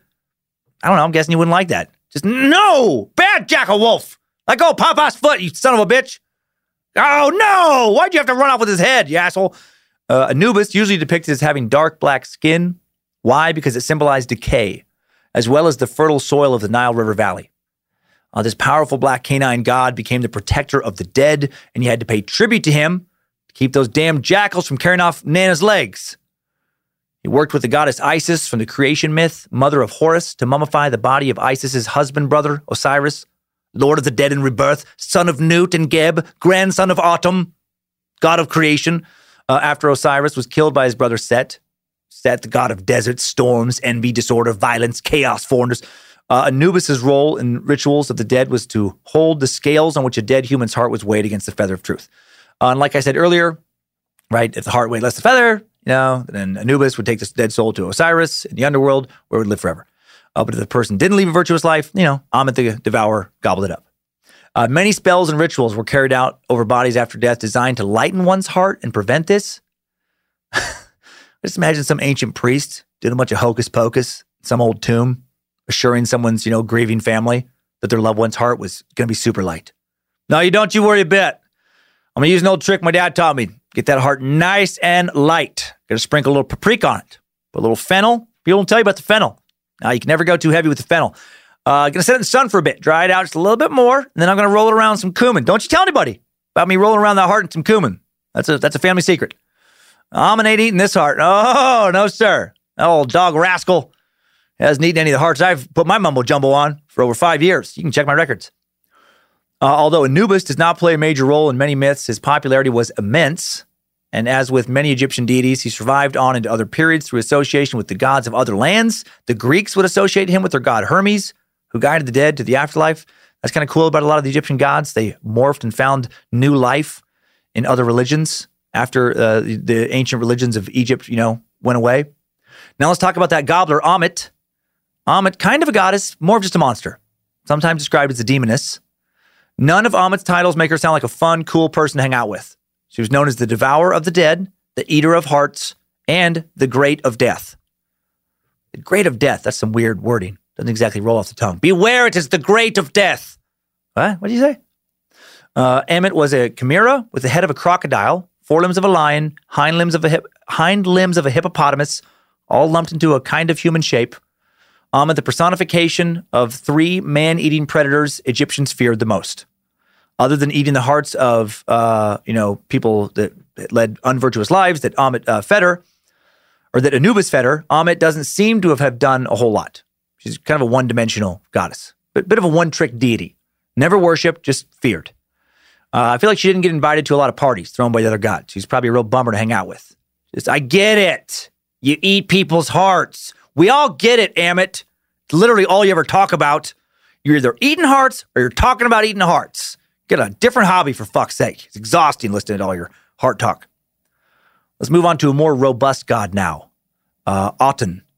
Traditionally considered an aspect of the sun god Ra, Aten was at one time the sun disk itself. The word Aten appears in the Old Kingdom as a noun meaning disk, which referred to anything flat and circular. The sun was called the disk of the day, where Ra was thought to reside. And that is why Aten was the ancient god of both disc golf and ultimate frisbee. Now, Aten was actually briefly the god of everything. The solar Aten was extensively worshipped as a god in the reign of, Amenhotep III, when he was depicted as a falcon-headed man, like Ra. In the reign of Amenhotep III's successor, Amenhotep IV, the Aten became the central god of the Egyptian state religion in the 14th century BCE. Amenhotep IV actually changed his name to Akhenaten, meaning beloved of Aten, and not only was Aten elevated to supreme god status, but briefly, he was the only god you could worship. A new royal city called Amarna was dedicated exclusively to Aten. A brief moment of monotheism, the type of religion that would take over the world centuries later, was introduced. When Akhenaten died, spiritual life then reverted back to revolving around a polytheistic religion. Akhenaten's successor intentionally wiped out all memory of the pharaoh and razed Amarna to the ground. No more monotheism. You don't tell me. I'll worship fucking 1,000 gods if I want to. You don't get to limit me. I find the way various Egyptian gods rose and fell in power pretty fascinating. It reminds me of the stock market. Like for a period of time, Egypt is all about Aten. Aten's stock is fucking soaring. It's splitting. It's soaring. It's like Tesla recently. It's like Microsoft levels right now. And then a pharaoh dies. Oh boy. New one comes in, and suddenly Aten's stock is like current Nordstrom level. This is all very different than, say, like Norse mythology. Like in certain Nordic lands like Iceland, Odin was the top dog, even in the earliest Norse sagas. Maybe went by a different name, but seemed to be the same god. Much more consistency. Odin still worshipped today, actually, in the traditional Alsatru religion. I think Odin is always listed amongst the most powerful Nordic gods because prior to the late 2nd century BCE, we don't know who the Norse worshipped. The earliest references to Odin come from when the Romans encountered early Germanic people sometime around 101 BCE. And most of what we know about Odin and the other Norse gods comes from just one document, the 13th century's Prose Edda, an Icelandic work of literature containing the creation and destruction of the world, of the Nordic gods, many other aspects of Norse mythology. One document, as opposed to over 60 different ancient Egyptian tombs, many other artifacts with writing on them. I think we also see more fluctuation with Egyptian gods because the earliest depictions of these gods go back over 3,000 years, before the earliest depictions of like Odin, Thor, other Germanic gods who did have different names and slightly different abilities in early accounts compared to, accounts hundreds of years later. Talking about some very old gods today. And the old gods changed as humanity changed around them. And that's still happening today, actually, if you think about it. Think about how much variation exists today regarding Christianity compared to like 1,000 years ago. 1,000 years ago, you worship Jesus the way the Pope told you to worship Jesus. Or there was a real good chance you were labeled a heretic and you're going to lose your life in a very painful way. Now there are more than 200 distinct different Christian bodies in just the United States alone. More than 200. Some estimate worldwide there are over 30,000 different Christian ecclesiastical bodies with their own leaders and brick and mortar houses of worship. All this variety for a religion based on, for the most part, one book. One big collection of books, many of them written, less than 2,000 years ago. By comparison, the Egyptians were much more all over the place because they had no central book letting everyone know what God did this or what God did that. They didn't have priests who preached the agreed upon word of the people, right? And it just lasted a lot longer, their religion. No wonder their stories of their gods changed, quite a bit. Now let's talk about another one of their shifting gods, Bast or Bastet. The ancient Egyptians loved kitty cats. In fact, the ancient Egyptians are thought by many to have been the first people to truly domesticate cats around 4,000 years ago. Around 8,000 years ago, small wild cats started hanging around Fertile Crescent farms in the communities of Egypt and Mesopotamia, eating some rodents, eating humans, garbage, table scraps. And eventually these cats started to be tamed. And now millions and millions of people have those early cats, mostly cute and often snobby descendants in their homes. Self-assured little creatures who seem to think they're still gods. Cats were thought by the Egyptians to possess divine energy and were the most revered of their domestic animals. Bastet was the Egyptian cat goddess, OG cat lady, depicted either as a domestic cat or a feline head on a woman's body. It seems she was originally an avenging lioness deity, but then evolved into a goddess of pleasure. Many cats lived in her main temple in the Western Delta, and an immense cemetery of mummified cats was discovered in that area. So I'm sure her temple smelled fucking really good. One gigantic ancient litter box. Sweet. Her temple probably smelled worse than the fish temple. Bastet was believed to have been able to transform into a regular old human cat. So be nice to your kitty. Could be Bastet. You're telling to get off the table. For the majority of her Egyptian life, she was depicted as the daughter of Ra and Isis. She also dated Ptah for a while, god of craftsmen and architects. Ptah and Bastet had a son, Mahas, lion-headed war god. Ptah was an Egyptian creator god who is written about in certain creation mythologies as existing before all other things, and by his will, he thought the world into existence. Ptah was worshipped throughout all of Egypt for a while. His primary cult centers were in Memphis and, Heliopolis. There we go. He was actually so popular in Egypt, it's said that the name Egypt itself derives from a Greek spelling of the name of a temple in Memphis, Hakaphatis. This word is fucking ridiculous. There was no pronunciation guide for this. The name of this temple is HWTKAPTH. Get the fuck out of here. It means the temple of the Ka of Ptah. Okay. In some creation mythology, he's seen as having been more directly in control of creation than either Ra or Atum. generally depicted as a mummified man with unbound arms holding a staff. Bastet, one of the rare Egyptian gods that died in her mythology. She eventually had her throat ripped out by Bojangles, Egyptian dog god of power. Dog folk, whooping cat folk. Yeah, yeah, yeah. That didn't happen. Be kind of cool if it did, though. Next up, Geb, father of snakes. We mentioned Geb in the creation myth earlier. Geb was the Egyptian god of the fertile earth and barren desert, associated with fertility. Said to have laid the egg from which the sun was hatched. Associated with the goose. All right, it's random. He was known as the Great Cackler sometimes, and his laughter was thought to cause earthquakes. So he's associated with snakes and geese. Okay. Also mentioned in some pyramid texts as imprisoning the buried dead within his own body. Also associated with vegetation and healing. So many gods. So many guys. I keep thinking it must have been so hard to keep track of all this back in ancient Egypt. But I have to remember, like, we're looking at the entire history of the worship of these gods that span thousands of years. At the time, during, one generation's lives, I'm sure it didn't change that much. I'm sure it was kind of agreed upon. If you look at the giant history of any religion or culture, you'll see lots of change, but not probably felt so dramatically for any particular lifespan. Now let's talk about cows. More cows after last week's very disturbing bovine references. Let's talk about the goddess of cows, Hathor. Old Yahim Kroll from last week, he might have worshipped this god. Speaking of Yahim, time for one of today's sponsors. Another one of today's sponsors. Today's Time Suck is brought to you by Kroll's Cafe and Malt Shop. Hello, fellow diner and sexy car lover. This is Yahim Kroll, and I want you to come to my cafe down in Strussel Sauerkraut. We have the finest chocolate malts, the sexiest hamburgers, but mostly people come for the blue light specials. This week we have a nice finger steak surprise. That is really all I can say about it. It's quite chewy, but well worth it. And be sure to bring in the kiddies and check out the wonderful children's menu. Bring in the kiddies and I will cover the happy plates with copious amounts of semen. Our semen brand fry sauce is quite delicious. Rich and creamy recipe made every morning by myself in-house. So come on down to Kroll's Cafe, where it is always mostly beef. I promise. Okay, now we're back to the gods. If you listened to last week's episode, you know exactly how messed up that was. If not, don't even worry about it. Don't even worry about it. Before we move on to the gods, actually, time for some real sponsors, finally. Real good companies with real good deals that I hope you take advantage of. This show is sponsored by BetterHelp. If you suddenly had an extra hour show up in your day every day, what would you do with it? Work out, sleep, read a book, play Fortnite, call your mom, take judo lessons, finally watch all the episodes of Shameless? A lot of us spend a lot of our time wishing we had more time. But why? Time for what?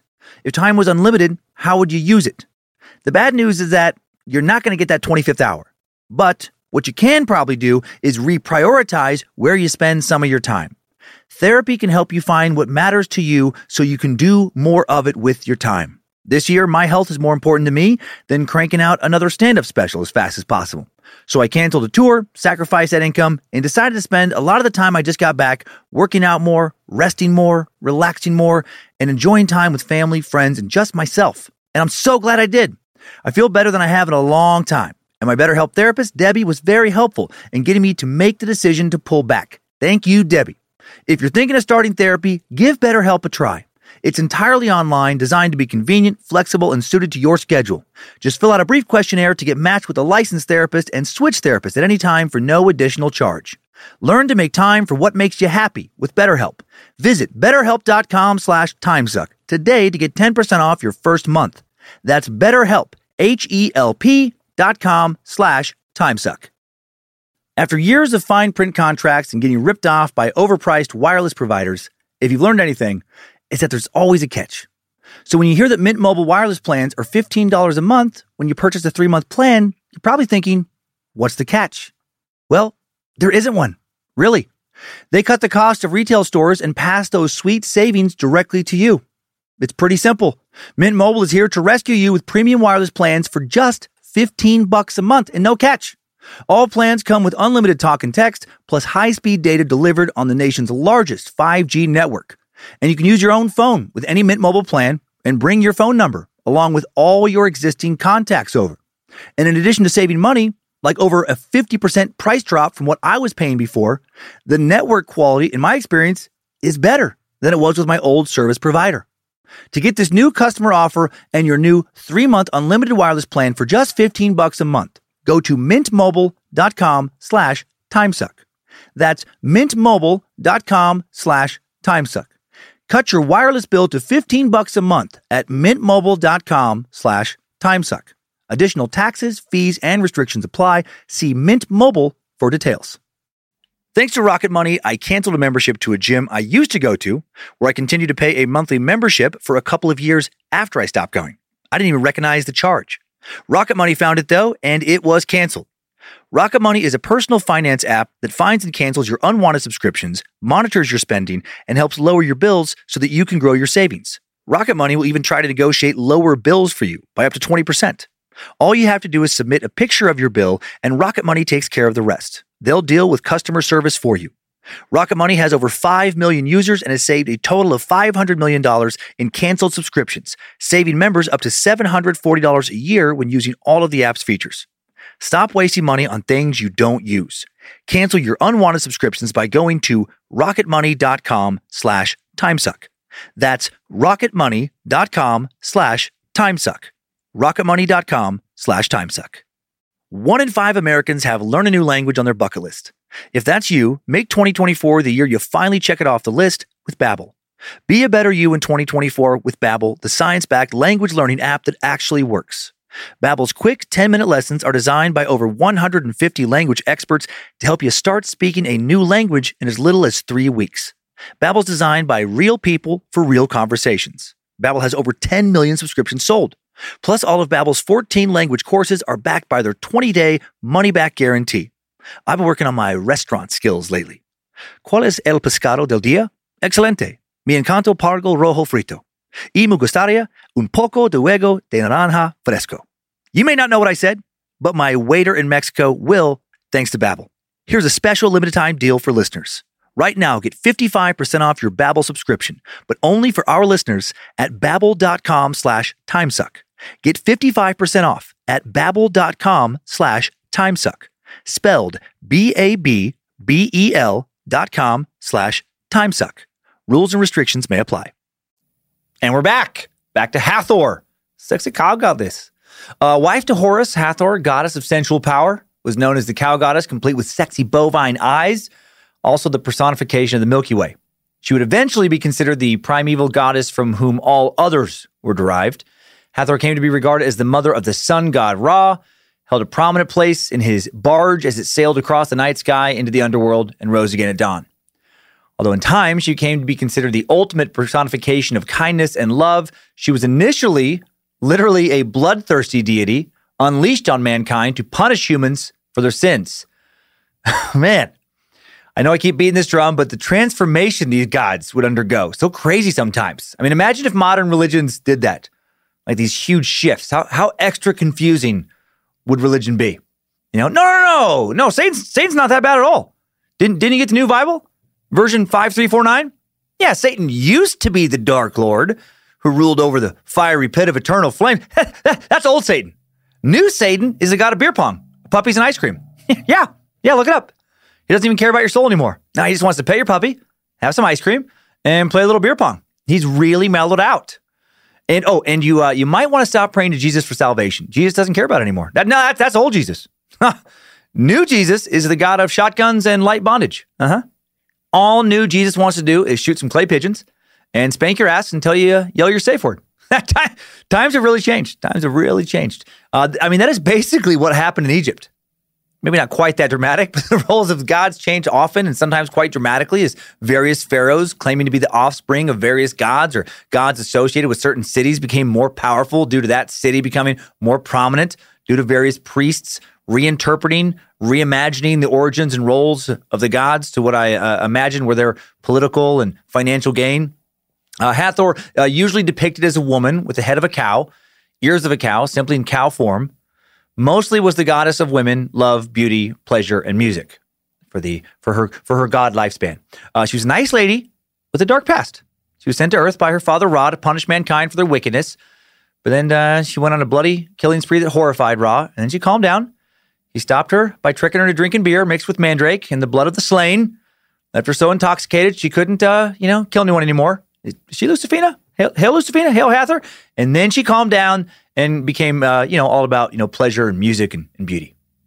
Let's learn some more about Horus now, the son of Osiris and Isis. Horus was the protector and patron of the pharaohs, the god of kingship.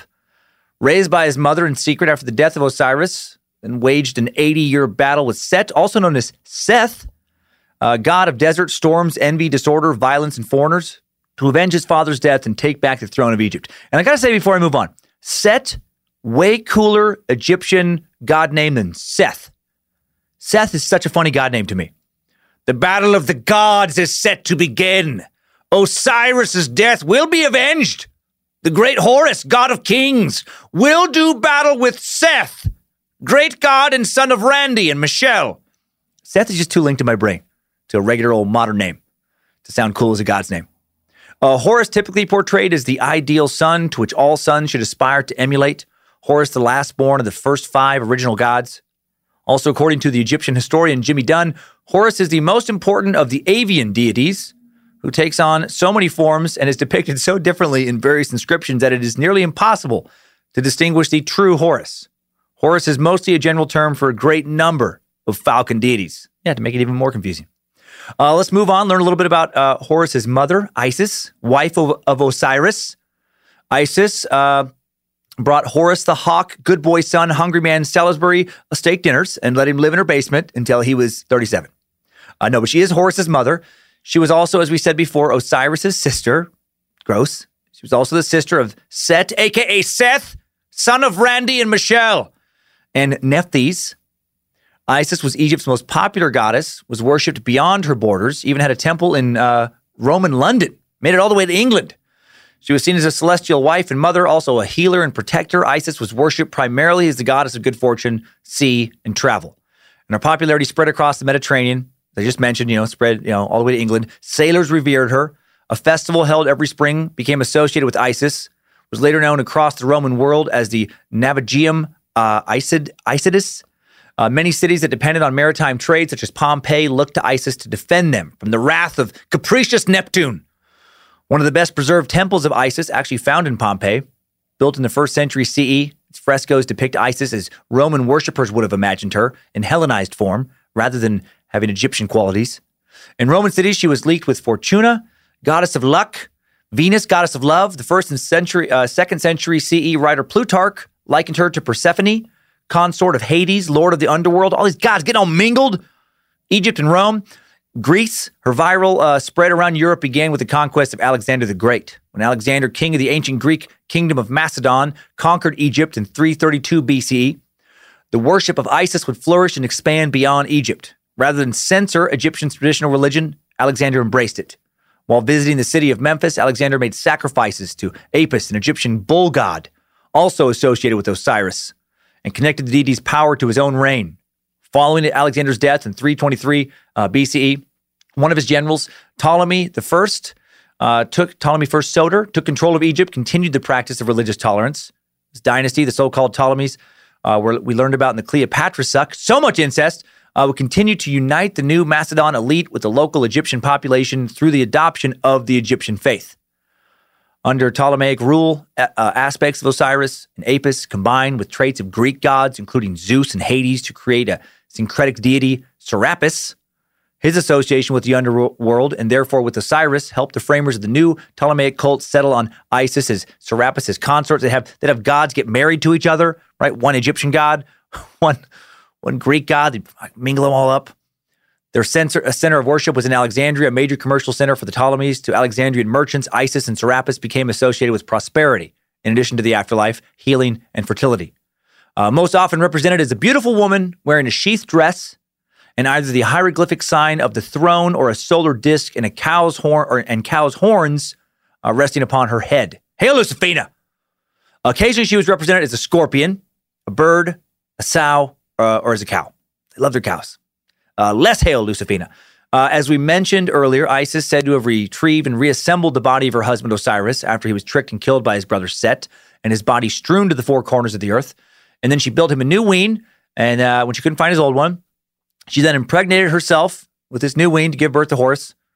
And she was the goddess of life, the winds, the heavens, magic, and beer, which partially does explain why she was so popular. Good to be the goddess of beer. Easier to go viral and spread around Europe if you're the beautiful goddess of magic, beer, heaven, naval protection, as opposed to being like the homely goddess of taxes, prune juice, and I don't know, fucking cow poop. Now on to the goddess Nut, spelled nut, said Nut. Nut was the sky goddess and is depicted as holding up the sky on her back, often depicted as a woman arched over the earth god Geb, sometimes depicted as a celestial cow that, man, it couldn't get over their cows.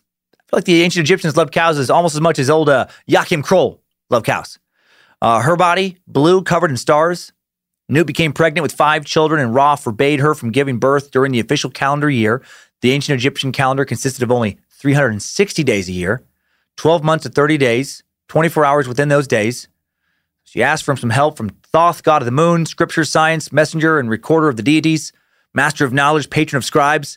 It has been said that Thoth was secretly in love with Nut, didn't hesitate when she asked him for his assistance. Thoth was able to play dice with the moon, granted Nut 5 extra calendar days in order for her to give birth to her 5 children: Osiris, Isis, Set, or Seth, son of Randy and Michelle, Nephthys, and Horus the Elder.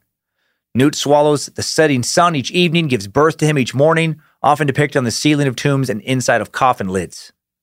Now a bit more on Osiris. We mentioned he became the god of the dead after he was killed by his brother Set, a.k.a. Seth, son of Randy and Michelle, and then he became responsible for judging the dead. Osiris, not just the ancient Egyptian god of the dead, but the god of resurrection into eternal life, ruler, protector, and judge of the deceased. And before all that, god of the pharaoh, a role taken over by his son Horus. Osiris, usually illustrated as looking like the pharaohs, wearing an Atef crown with ram's horns, carrying a crook and flail. Lower body usually depicted being mummified. Face is either blue, color of death, black, the color of fertile earth, or green, the color of resurrection. Real quick, let's explain this crook and flail a bit. What are those, you may be asking? Knowing the original function of the crook and flail helps us see how they were used as symbols representing roles of the pharaoh. The crook was known as the heka in Egyptian, originated from the staff known as awit. Shepherds used it to protect their sheep. The crook represented the pharaoh's role as the shepherd for the people of Egypt. The flail was known as the nekak in Egyptian. Nekaka, I think. It was a rod with 3 strands of beads attached to the top. Although historians cannot agree exactly what this was used for, there are 2 primary interpretations. The first is that it was a weapon used to defend the flock of sheep. In this interpretation, the flail represented the pharaoh's responsibility to establish the order through punishment if necessary, essential to sustaining society. Second interpretation is that the flail was used as an agricultural tool to thresh grain. In this interpretation, the flail represented the pharaoh's role in providing for the people of Egypt, protecting land that could grow food for people. Together, the crook and flail used to represent the 2 most important roles of the pharaoh. You got to protect the people, got to guide them, and you got to have them, make sure they have land to grow their crops. And check out this little Osiris time suck mythology connection. I thought this was super cool. Osiris became one of the most revered gods in Egypt, and even throughout the civilized world in the millennia before the appearance of Christianity. His origins still remain pretty obscure. Ancient Egyptians, according to some historians, would emphatically argue that he was once a flesh and blood man before he died and became a god. And when he was a man, he was none other than Imerkar, known as Nimrod in the book of Genesis, who ruled over the first super kingdom in history in the ancient Sumerian city of Uruk, founded around 4000 BCE. Imerkar was a legendary king, listed as the builder of Uruk, said to have reigned anywhere from 420 to 900 years. So was our Nimrod, god of timesuck, once known as Imerkar, also as Osiris, was our mighty space Sasquatch the size of a galaxy, with the head of a chupacabra, flaming suns for eyes, mighty Nimrod, riding his magical black unicorn through the multiverse. Was he once Osiris, Egyptian god of the dead? Hail Nimrod! Hail Osiris! Hail Imerkar! Maybe the best known Egyptian god by people today is Ra. Ra, the Egyptian sun god, ruler of everything. Associated with Horus often, the falcon god, depicted as a man with a falcon's head and a sun disk on or around his cranium. Ra associated with death as he passed through the underworld each night where he would defeat the allies of chaos. Like I said earlier, when Amun rose to prominence, he was fused with Ra, became Amun-Ra. Sounds like makes me want to say ramen. And he became ramen noodle. God of the noodle. Sometimes Ra was also merged with Horus and became Ra Horakti. Ra, who is Horus of the two horizons. A little complicated. Before the rise of Amun, Ra, like Ptah at times, was seen as the principal creator and the king of the gods. OG king of the gods. Original sun god. Ra represented in a variety of forms. Most usual form was a man with the head of a falcon and a solar disk on top and a coiled serpent around the disk. Other common forms are a man with the head of a beetle, a man with the head of a ram. Ra also pictured as a full-bodied ram, beetle, phoenix, heron, serpent, bull, cat, lion. These old desert gods, man. Lots of rebranding. Lots of committees probably like, no, we got to give them a new look. People are fucking tired of the heron. Heron isn't strong enough. We got to make him a snake again. Maybe a beetle. Maybe a beetle snake. Maybe a Beetlejuice. Ra was most commonly featured with the ram's head in the underworld. In this form, Ra is described as being the ram of the West or the ram in charge of his harem. Some literature, Ra is also described as an aging king with golden flesh, silver bones, and hair of lapis lazuli. Ra also, lapis lazuli, I can't remember. I should have done a pronunciation guide for that one. I thought I had it. On the written page, it looked good. Now I'm like, I don't know what that is. I know it means blue. I know it's like some kind of blue stone thing. Ra also the father of Bastet, the cat god, had her with Isis. He's Hathor, the cow lady's dad. Sekhmet, another daughter of Ra. Sekhmet, a warrior goddess, as well as a goddess of healing, depicted as a lioness, seen as the protector of the pharaohs, led them in warfare upon death. Sekhmet continued to protect them, bearing them into the afterlife. Sekhmet also a solar deity, because fucking why not?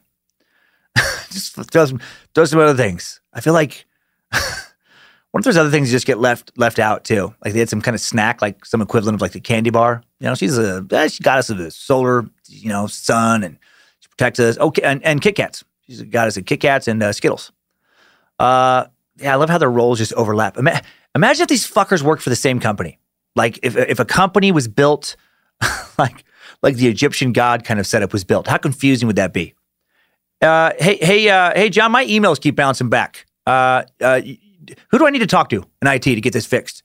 You're going to want to talk to Ra. Ra's the head of IT, or actually, you know what? Amun. Amun's also the head of IT. Or Ptah. Ptah's also the head of IT. Sekhmet. Actually, Sekhmet, Osiris, Nut. Sometimes they are the heads of IT. Geb, Bastet. Wait a minute. Actually, you know what? Geb and Bastet ran IT yesterday, but not today. I think today they're in charge of snacks. Okay. So if I'm going to find Ra, what does Ra look like? Oh, you can't miss him. Ra's an old king with blue hair, I think. You know what? Actually, yesterday he was a snake. When I spoke to him last week, he was a beetle. You know what? Don't even worry about finding him. I'll help you with your email. I'm also in charge of IT. Let's talk about Seth, son of Randy and Michelle, a little bit, also known as Set. His story is very interesting. Set was a god of chaos, evil, war, storms, deserts, foreign lands. He was a real bastard god, often depicted as a composite animal, reflecting his unnatural and chaotic nature, particularly known for tricking, killing his brother Osiris in the creation legend, sometimes depicted as a red-haired beast with a forked tail and cloven hooves. Man, even back then, redheads get the short end of the stick. But that, man, cloven hooves, forked tail, okay, all right, I see you, Satan. Nice try hiding those hieroglyphics. Actually, some religious historians do think that Satan comes from Set, that Satan is based on Set. There's a book called The Christ Conspiracy. There's other books similar, but this is the one I use for the source here. In it, author Dorothy Murdoch argues that the religion of Christianity was created by repackaging and transforming a variety of ancient gods. And regarding Set transforming into Satan in this book, Murdoch wrote, the dualistic concepts of absolute good and evil did not originate with Christianity, but are found long before the Christian era, particularly within Zoroastrianism. Satan is an adaptation of the Persian representative of evil, Ahriman, the twin brother of God, same as the Egyptian Set, Horus's twin and principal enemy, also known as Sata, S-A-T-A, from whence comes Satan. Horus struggles with Set in the exact manner that Jesus battled with Satan, with 40 days in the wilderness, among other similarities in some stories, such as the revealing from the mount all the kingdoms of earth. The myth represents the triumph of light over dark, or the sun's return to relieve the terror of the night. Horus/Set, god of the two horizons. Hence, Horus was the rising sun, and Set, the time of the sunset. So pretty interesting. You know, that he could have been kind of OG Satan. Set was never an incredibly popular god for the Egyptians. In fact, most Egyptians loathed Set. He did have a temple. Some pharaohs would describe themselves as Set in battle. Now let's talk about one more god before we jump into some story time. Let's talk about Thoth. Thoth, another important god, primary god of the moon, god of wisdom, often depicted as a man with the head of an ibis, large bird, holding a scribe's palette and a stylus. Also shown as a full ibis, sometimes as a baboon, because why not? Sometimes he's a bird, sometimes he's a baboon. You got to pay attention. He's most commonly depicted as a man with the head of an ibis, or as a seated baboon with or without a lunar disc above his head. I feel like his branding was a little weak. Thoth is said to have been the creator of magic, inventor of writing, messenger of the gods, sometimes wears a lunar crescent on his head, said to own the Book of Wisdom. He's also the god of equilibrium and balance, playing a role in the weighing of the heart against the feather of truth, Ma'at, after death.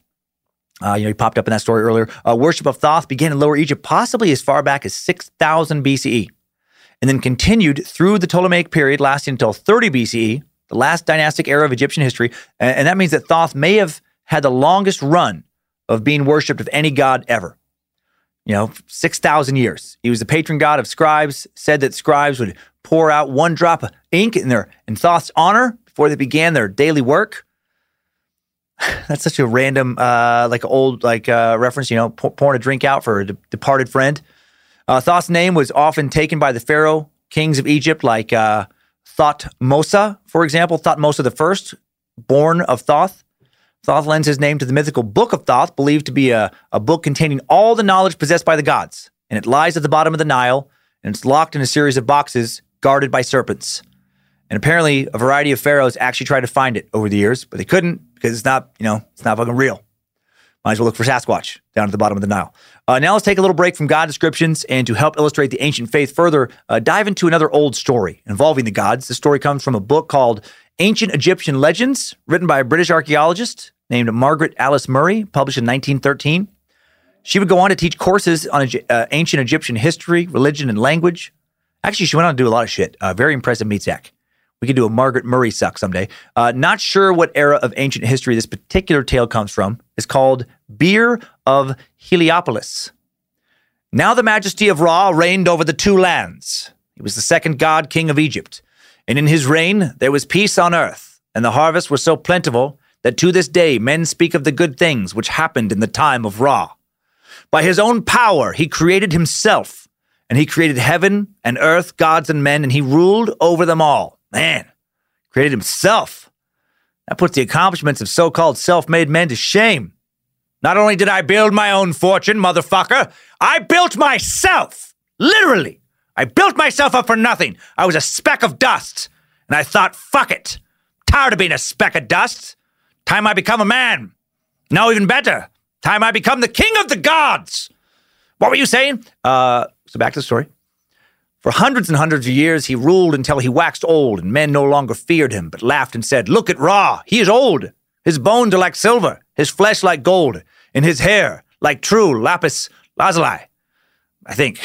Then Ra was angry when he heard their jests, their laughter, and he called to those who were in his train, "Summon hither my daughter, the apple of my eye, and summon also the gods Shu, and Tefnut, Geb, and Nut, and the great god Nun, whose dwelling is in the waters of the sky. Do my bidding secretly, lest men should hear you and see you, for then they would be afraid and hide themselves." I gotta say, I like that he called his crew his train. It's pretty sweet. Wouldn't mind reintroducing that little term. Yo, get the train together. Ready to roll. What am I doing this weekend? Get my fucking train together, fool. Gotta round up my fucking train! In secret, went the messengers. Very softly, they came to summon the gods and goddesses. Secretly and softly came the gods and goddesses to the mansion of Ra in the hidden place. Naught did men see or hear, and they laughed again at Ra, not knowing the punishment that should fall upon them. On each side of the throne came the gods and goddesses, and they bowed before the majesty of Ra with their foreheads to the ground, saying, "Speak, that we may hear." Then said Ra to Nun, "The great god whose dwelling is in the waters of the sky, O eldest of the gods and all ye ancestor gods, behold the men whom I have created, how they speak against me. Tell me what ye would that I should do to them, for verily I will not slay them till I have heard your words." Who the hell's this Nun guy? I thought Ra built himself. How's this guy more ancient than him? Let me explain really quick who this Nun guy is. According to the theology of the Ogdoad, aka the Ogdoad of Hermopolis, the universe was formed from the interaction of 8 elements, instigated by a number of possible gods, including Thoth, Amun, Horus, and Ra. Water, nothingness or invisibility, darkness and infinity. Water was represented by Nun, and Nanet, female form of Nun. Although the Egyptians had many different creation myths, they pretty much all agreed that the universe came from the primordial waters of Nun. And many legends suggested that everything would slip back under these waters at the end of the world. There were no priests or temples devoted specifically to Nun, but he was represented by the sacred lake of each temple, and he was frequently referred to in religious inscriptions. So in this story, the primordial waters of Nun is like a personified, a human-like god. All right, now we'll get back into it. And Nun, the great god whose dwelling is in the waters of the sky, made answer. My son Ra, greatest of gods, mightiest of kings, thy throne is set fast, and thy fear will be upon all the world when thou sendest out thy daughter, the apple of thine eye, against those who attack thee. The majesty of Ra spoke again. Lo, they will flee to the deserts and the mountains and hide themselves. If fear falls upon their hearts on account of their jests and laughter, and in the deserts and mountains none can find them. Then said the gods and goddesses, bowing before him with their foreheads on the ground, Send forth thy daughter, the apple of thine eye, against them. And at once there came the daughter of Ra. Sekhmet is she called, and Hathor, fiercest of the goddesses. See, this is before she was nice. Before she was like a fucking nice, sweet god into beauty and having a good time. Like a lion, she rushes on her prey. Slaughter is her delight, and her pleasure is in blood. At her father's bidding, she entered the 2 lands to slay those who rebelled against the majesty of Ra, and had turned their rebellion to jest and laughter. In the land of Tamari, she killed them, and on the mountains, which lie to the east and west of the great river. To and fro she hastened, slain all who crossed her path, and before her fled the rebels against Ra. And Ra looked forth upon the earth and cried to his daughter, the apple of his eye, Come in peace, O Hathor! Hast thou done which I gave thee to do? And Hathor laughed as she answered, and her laugh was the terrible voice of the lioness as she tears her prey. By thy life, O Ra, she cried, I work my will upon men, and my heart rejoices. And again, right, she's fucking badass here, She's not a sexy cow lady, right at this point. Making everything even more confusing, sometimes Hathor and Sekhmet are presented as 2 separate goddesses. Sometimes they're conjoined, possibly into one goddess. More likely 2 sides of the same goddess coin. So Hathor is the gentle cow side. Sekhmet is the lioness, aggressive side. So they're kind of referenced individually in the story, but their kind of god timeline kept kind of weaving in and out of each other. Oh boy. And another reason some of this is confusing is because these things aren't fucking written very well. I talked about that in the Wendigo Suck concerning American Indian lore. Same goes for all ancient lore. These are some of the toughest sucks too. Very fun. But challenging because they're not very good stories. Let's just, they're not good. They were good for the time, but like a lot of old movies don't hold up compared to today's movies. Same with old stories. Like if you got ancient Egyptian storytellers to pop into a time machine and come to today, and you didn't let them go to school today or give them enough time to properly absorb modern life or read other books, and then just told them to go write some more of their books, no one would fucking buy them because they'd be super shitty with very confusing characters and weird plot lines. And again, I don't say all this to take a dump on today's subject. I find this all incredibly interesting. I say this to let you know that if you're confused, yeah, you should be. This stuff's inherently confusing. For many nights, the river ran red, and the goddess waded in the blood of men, and her feet were red as she strode through the land of Egypt as far as Henin-Setin. Then Ra looked forth upon the earth again, and his heart was filled with pity for men, for they had rebelled against him. But none could stop the ruthless goddess, not even the majesty of Ra himself, or herself must she cease to slay, for neither gods nor men could compel her. By subtlety alone could this be accomplished. Ra gave command, saying, Call hither to me messengers, who are swift as the blast of the storm wind. And when they were brought, he said, Run to Elephantine. Hasten, go quickly, bring back me the fruit that causes sleep. Be swift, for all this must be accomplished by the day dawn. The messengers hastened, and the speed was the speed of a blast of the storm wind. They came to Elephantine, where the great river rages amongst the rocks that bar its passage. They took the fruit that causes sleep, and with the fleetness of the wind they brought it to Ra. Crimson and scarlet was the fruit, and its juice was the color of man's blood, and the messengers carried it to Heliopolis, city of Ra. Then the women of Heliopolis crushed barley and made beer, and in the beer they mixed the juice of the fruit that causes the sleep, and the beer became the color of blood. 7,000 measures of beer did they make, and in haste they brewed it, for the night was drawing to a close and the day was about to break. In haste came the majesty of Ra and all the gods and goddesses who were with him to Heliopolis to inspect the beer. Ra said that it was like human blood, and he said, Very good is this beer. By this I can protect mankind.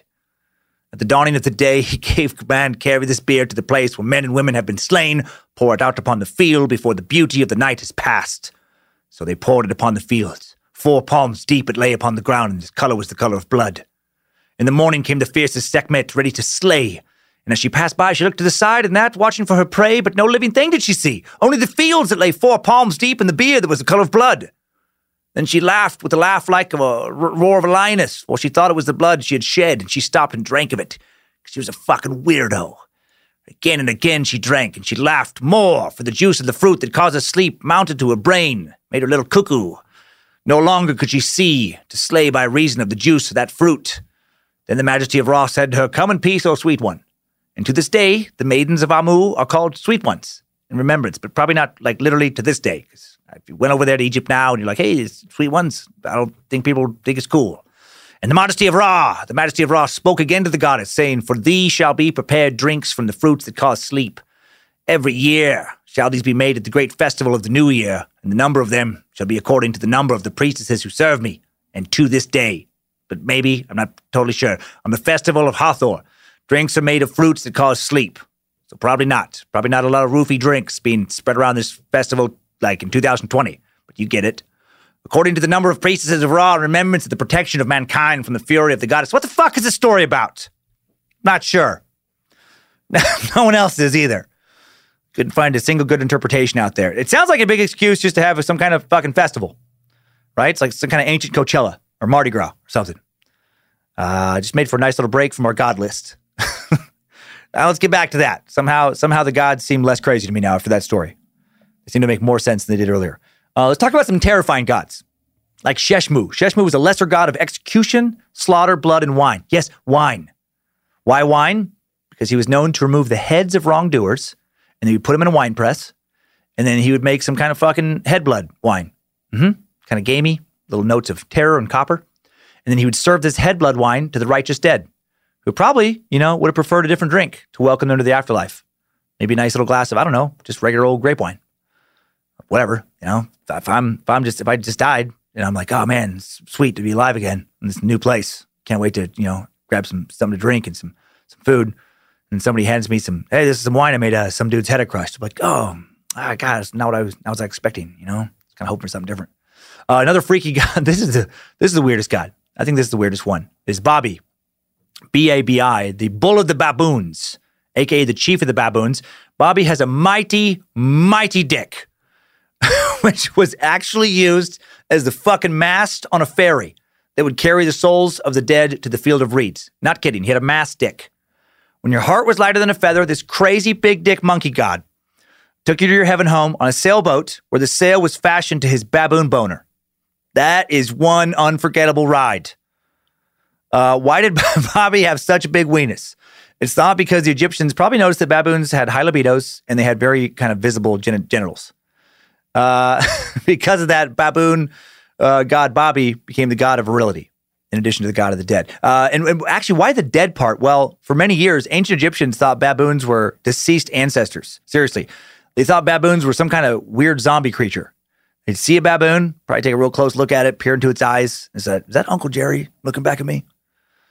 What a magical, insane reality they created for themselves to live in. Babi was usually portrayed with an erection due to an association he was given with the judging of souls. Since he was some type of undead zombie monster, he was sometimes depicted as using his erect penis as, again, the mast of the ferry, which would convey the righteous to Aru, a series of islands in the field of reeds. When someone died, the priest in charge of their mummification in preparation for the afterlife was turned into a mummy. Like when someone was turned into a mummy, the priest would throw a little spell in to please Babi. One spell in an Egyptian funerary text identifies the deceased person's phallus with Babi, ensuring that the deceased would be able to have sexual intercourse in the afterlife. They had all these rituals for all these gods. So when you died, you're wrapping up your mummy, you're also doing all these little incantations and spells, and they would actually think that if they forgot this one spell to Babi, then you don't get to fuck in the afterlife, which would suck. You make it to the field of reeds, you're young again, you're home, your wife is young again, she's with you, nothing but time to fuck. And then you're like, my dick doesn't work because I got that cheap priest. My kids went cheap on the priest and they didn't do the right magic baboon spell. They did the right monkey spell. And I know baboons aren't monkeys, by the way. They're primates, but monkey's a funnier word to me. Bobby was also associated with feasting on entrails. Dude loved eating guts almost as much as he loved having a huge dick. He was super cool. Everyone loved it when Bobby showed up at the party. Hide your guts, everybody. Bobby's here. Hope you don't mind seeing a, bunch of dick possibly getting knocked to the ground when he turns around by his big old mass dick. It's classic Bobby. Bobby also viewed as devouring souls of the unrighteous after they'd been weighed against Mahat. He works with Amit, the gobbler in some tales. These two shitty monsters would tag team your soul's ass if you didn't live a righteous life in some stories. Sunday. We have a death match between the soul of a shitty dad, shittier husband, and man always a little light with his temple tributes. And now his too heavy heart has to face off against the tag team underworld champions, Amit, the gobbler, lion, hippopotamus, crocodile thingy, and Bobby, the big dick baboon, with a heart-on you can sail with and an endless hankering for entrails. We'll sell you the whole seat, but you'll only need the edge. Bobby and Amit also both said to stand by a lake of fire in some stories. Lake of fire representing destruction. Interesting that the Egyptians also had a lake of fire. Is all of hell just like some kind of big example of plagiarism? Or does it really exist and has always existed and just been known by different names? Please don't be that. I've told too many scary demonic stories on the Scared to Death podcast. I'm starting to think that it might be that. Finally, in some tales, Bobby said to be the firstborn son of Osiris. Now let's talk about some cannibalism. The streak continues. 3 weeks. We've covered a lot of cannibalism over the past 2 weeks. I was thinking going into this one, maybe the Egyptian gods will take a nice break from eating people. Nope. Meet Mahas. Couldn't find a pronunciation guide for any of his names. So I'm guessing Maahes, little known god. Mahis, the flesh-hungry son of the very famous Bastet and Ra. Mahis also spelled Mihos, Mises, Mios, Mahis, Mahes. God associated with war and weather, two things Egyptians felt were both extremely chaotic. Also associated with the lotus and knives. And devouring captives. What an interesting assortment of things he was responsible for. Why did he eat prisoners? No idea. Never said.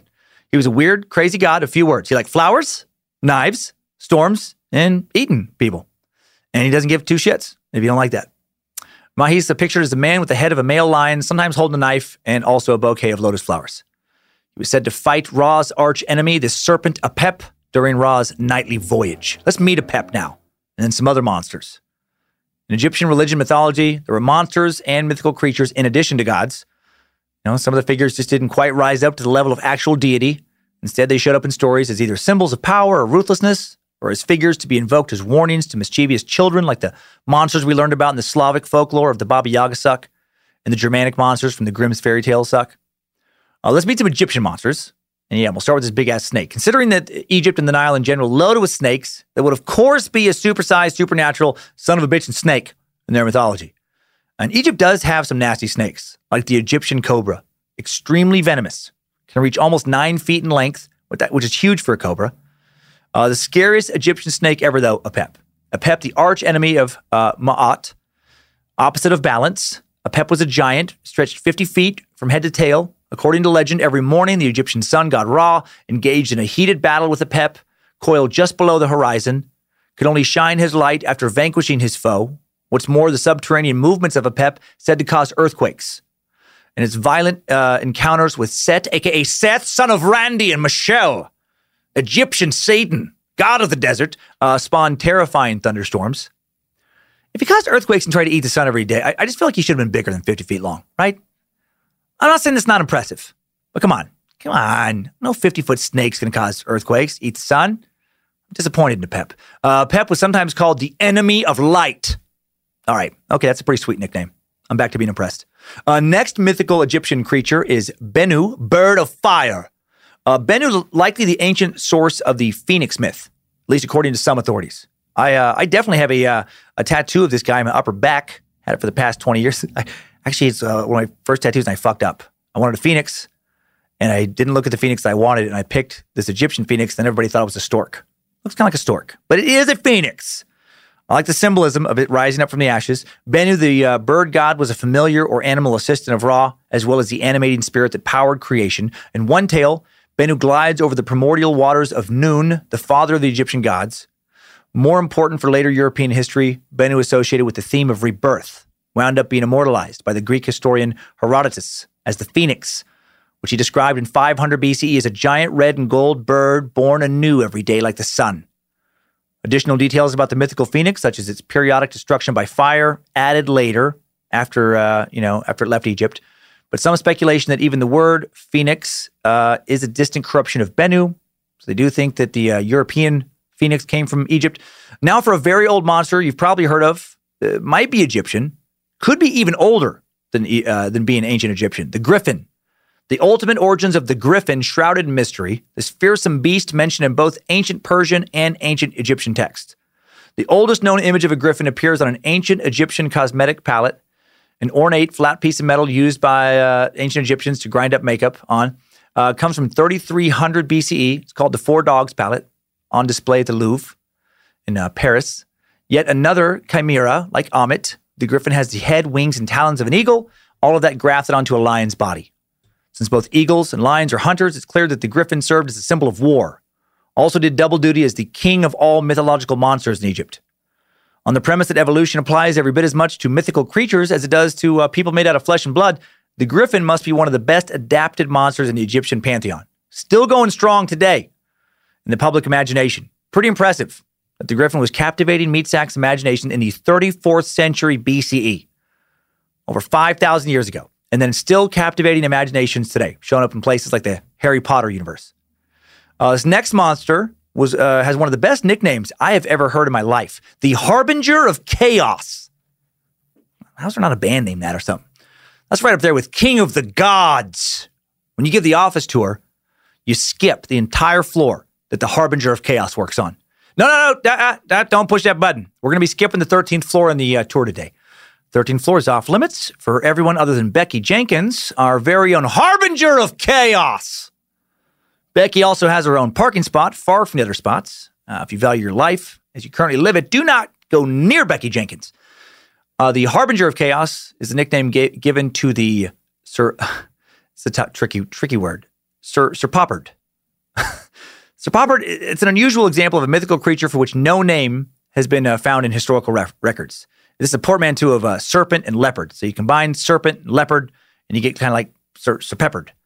All we know is the depictions of the creature with the body of a leopard and the head of a snake adorn various Egyptian ornaments, from which, and when it comes to it, the presumed meaning, one classicist guess is as good as another's as far as what this thing was. One theory is that the Sir Pepperds represented the chaos and barbarism lurking beyond the borders of Egypt during the pre-dynastic period over 5,000 years ago.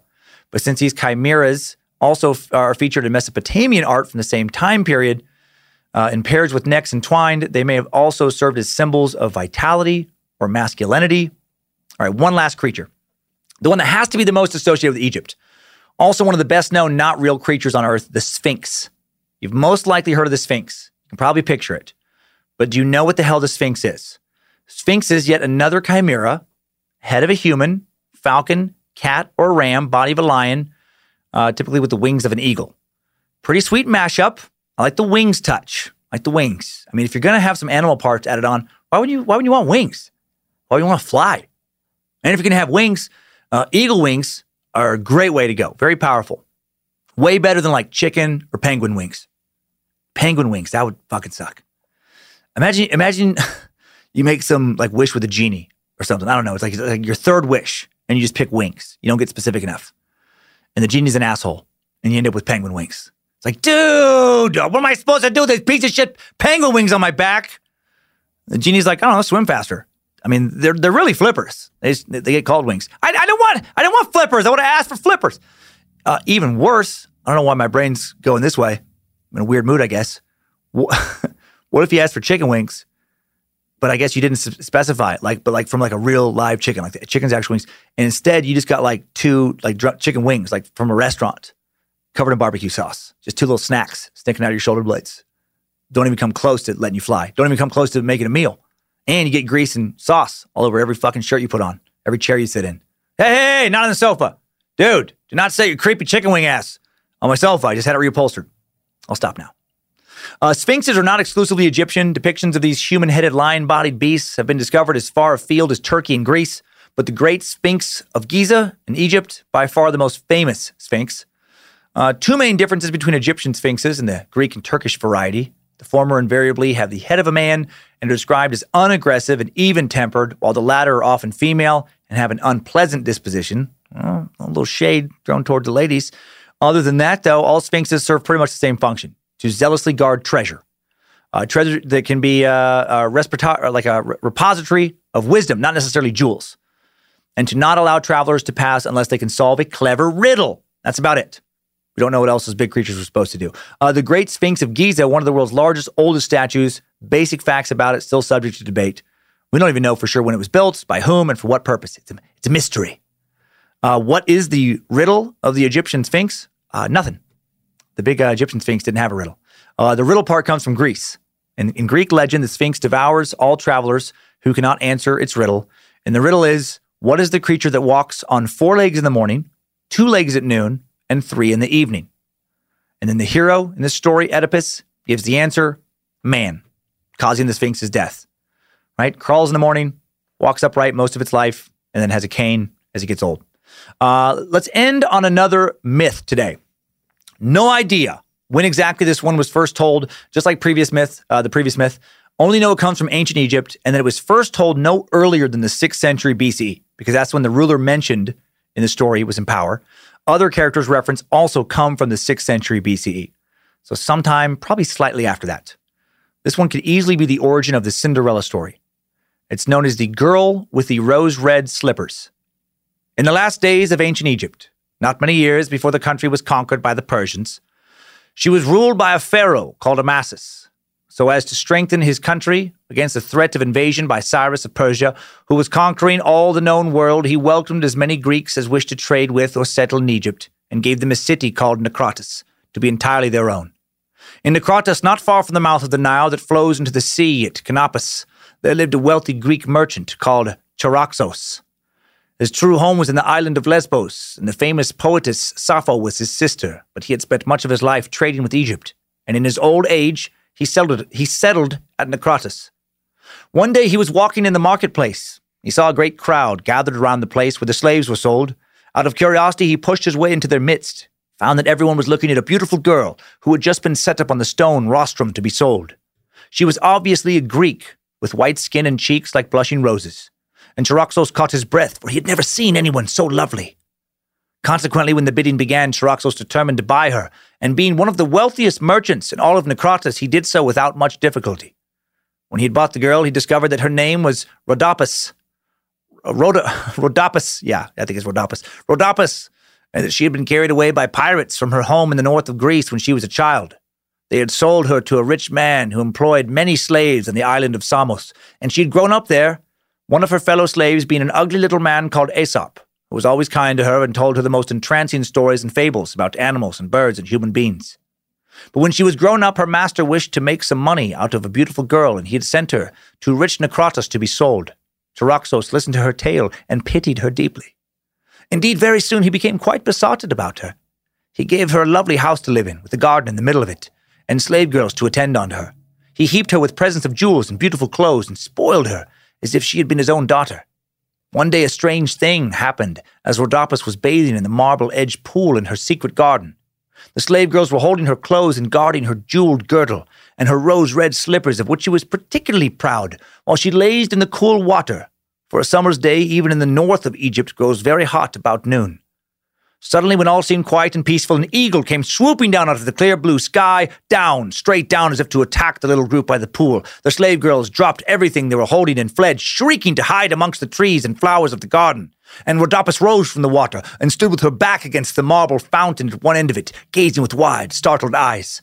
But the eagle paid no attention to any of them. Instead, it swooped right down and picked up one of her rose-red slippers in its talons, soared up into the air again on great wings, and still carrying the slipper, flew away to the south over the valley of the Nile, so glad it didn't have shitty little penguin wings, or even worse, like little barbecue chicken wings. Rhodopis wept at the loss of her rose-red slipper, feeling sure that she would never see it again, and sorry also to have lost anything that Charaxos had given to her. This whole story's fucking weird, right? I would think after all she's been through, why would she give a shit about losing a slipper? I mean, she was stolen from her parents, raised as a slave, sold to be someone else's slave. Now she has slaves taking care of her, lives in some sweet estate. Or wears shit like jeweled girdles, some creepy old man, all into her. He'll do whatever she wants. Fuck your shoe, lady. You don't need to worry about shoes anymore. That's your old life. Just be happy that eagle didn't peck your eyes out or something. And how weird is it? This is a love story. Yet she was bought by this guy who, clearly has romantic interest in her, but also sees her as a daughter. What's going on in this story? Different times. Very different times. Back to the story. The eagle seemed to have been sent by the gods, perhaps by Horus himself, whose sacred bird he was. For he flew straight up the Nile to Memphis, then swooped down towards the palace. At that hour, Pharaoh Amasis sat in the great courtyard, doing justice to his people and hearing any complaints that they wished to bring. I bet he did. It feels like propaganda. Down over the courtyard swooped the eagle and dropped the rose-red slipper of Rhodopis onto the pharaoh's lap. All right, I think I see where this is going. The people cried out in surprise when they saw this, and Amasis, too, was taken back. But as he took up the little rose-red slipper and admired the delicate workmanship and the tiny of it, he felt that the girl for whose foot it was made must indeed be one of the loveliest in the world. She had a huge foot fetish. He's got a real boner, and he was all excited about it. Indeed, Amasis the pharaoh was so moved by what happened that he issued a decree. He said, "Let my messengers go forth through all the cities of the Delta, and if need be into Upper Egypt, to the very borders of my kingdom. Let them take with them this rose-red slipper, which the divine bird of Horus has brought to me, and let them declare that her from whose foot this slipper came shall be the bride of the pharaoh." Then the messengers prostrated themselves, crying, "Life, health, strength be to the pharaoh! Pharaoh has spoken, his command shall be obeyed!" And then later, quietly, they're like, "Fucking weirdo. Fucking, seriously? Just whoever fits in that? Fucking dumb." So they set forth from Memphis and went by way of Heliopolis and Tanis and Canopus until they came to Necrotis and Batakas and Here they heard of the rich merchant Charaxus, and how he had brought the beautiful Greek girl into slave markets, and how he was lavishing all his wealth upon her as if she had been a princess, put in his care by the gods. So they went into the great house beside the Nile and found Rhodopis in the quiet garden beside the pool. When they showed her the rose-red slipper, she cried out in surprise that it was hers. She held out her foot so that they could see how well it fitted her, and she bade one of the slave girls fetch the pair to it, which she had kept carefully in memory of her strange adventure with the eagle. Then the messengers knew that this was the girl whom Pharaoh had sent them to find, and they knelt before her and said, "The good god Pharaoh Amasis, life, health, strength be to him, bids you come with all speed to his palace at Memphis. There you shall be treated with all honor and given a high palace in his royal house of women, for he believes that Horus, the son of Isis and Osiris, sent the eagle to bring the rose-red slipper and cause him to search for you. Such a command could not be disobeyed." Rhodopis bade farewell to Charaxus, who was torn between joy at her good fortune and sorrow at his loss, and set out for Memphis. And then, before arriving in Memphis, Bobby, that big dick baboon, popped out of the bushes and he screamed, "Bitch, I'm gonna get your guts out!" That's exactly what he did. And he ate her fucking guts, and he ripped her heart out, and he tossed it to that dirty hell beast, Amit the Gobbler. It was like, fuck the story. And then they ceased to exist. The end. So yeah, that's that's not how the story ended. I thought about doing that to you guys, but I'm not going to do that to you guys. I wish it ended with that much absurdity. No, Rhodopis set out for Memphis, made it there safe and sound, and then it ends with, and when Amasis saw her beauty, he was sure that the gods had sent her to him. He did not merely take her to his royal house for women. He made her his queen and the royal lady of Egypt, and they lived happily together for the rest of their lives and died a year before the coming of Cambyses the Persian. I think I'm saying his name wrong, but King Cambyses II conquered Egypt in 522 BC. And his conquest ended Egypt's 26th dynasty, began his 27th dynasty, known as the Persian period. So what did we learn about Egypt in that story? I don't know. Sometimes the gods favor you, I guess. I just wanted to provide another example of a story from ancient Egypt, and honestly, that was as good as any of them. I mean, what do we know about Rhodopis other than she was a slave? Nothing. We don't even know if she was treated badly or not. We don't know if she was an asshole or not. We know she was pretty. She was once a slave. Then she becomes a great royal wife, kind of like a queen. I feel like this story was probably told to poor little girls unhappy with their lot in life, right? Just, don't be sad. You could be a queen when you grow up. Someone could swoop in, make everything awesome for you, and you'll never have to work or do anything for yourself ever. But it won't happen unless you're pretty. So only value your looks. That's all that matters, is be pretty. Isn't that a story we still tell to little girls? I think we do. It's been a pet peeve of mine for a long time, having a daughter. I think it's time we throw a lot of these old fairy tales in the trash. Write some new stories for a new world. No more Cinderella tales. Are we going to finally move on from the same tales we've been telling, from like 2,500 years ago? I hope so. Anywho, that was our wild look into the ancient gods of Egypt. If you really liked it, I encourage you to do further exploring on your own. There is so much more you can find. 1,500 to 2,000 different Egyptian gods. Massive empire that lasted for, roughly 6,000 years altogether in unified and ununified form. First settlements in the Nile Valley thought to have begun, over 7,000 years ago, 8,000 years ago. I know that there are so many other places we could have gone in the suck, but we needed, other full sucks to do any of those roads justice. We could do multiple additional full sucks on various aspects of the ancient Egyptian civilization. How did their political structure work? Who were some of their famous pharaohs? How did they do battle? Who did they do battle with? Even if we don't do more Egyptian sucks, I do feel like we're going to learn more about Egypt going forward. Like a non-Egyptian sucks, like sucks on Alexander the Great. Anytime we go to the era when the Egyptian Empire was around, I feel like we're going to be almost bound to run into them. No matter how much Egypt we do suck, there's always going to be a lot we don't know. It's still very mysterious, which I think is part of the appeal with Egypt, right? These stories are weird. These gods are weird. And nobody really knows exactly, what went on back then. I mean, we have these old tombs, these hieroglyphics, and, thanks to the Rosetta Stone, they're able to, translate these old, hieroglyphics off of the walls. But they didn't write the way we write now. It's obviously not the same kind of narratives. And who knows how much was just lost to time, lost to marauders, destroying old artifacts. There could be some important stories that could have shed light on a lot of this that we'll just never find. It's part of the appeal, though. Yeah, so much mystery. All those big pyramids, giant tombs, so many artifacts, all the mummies.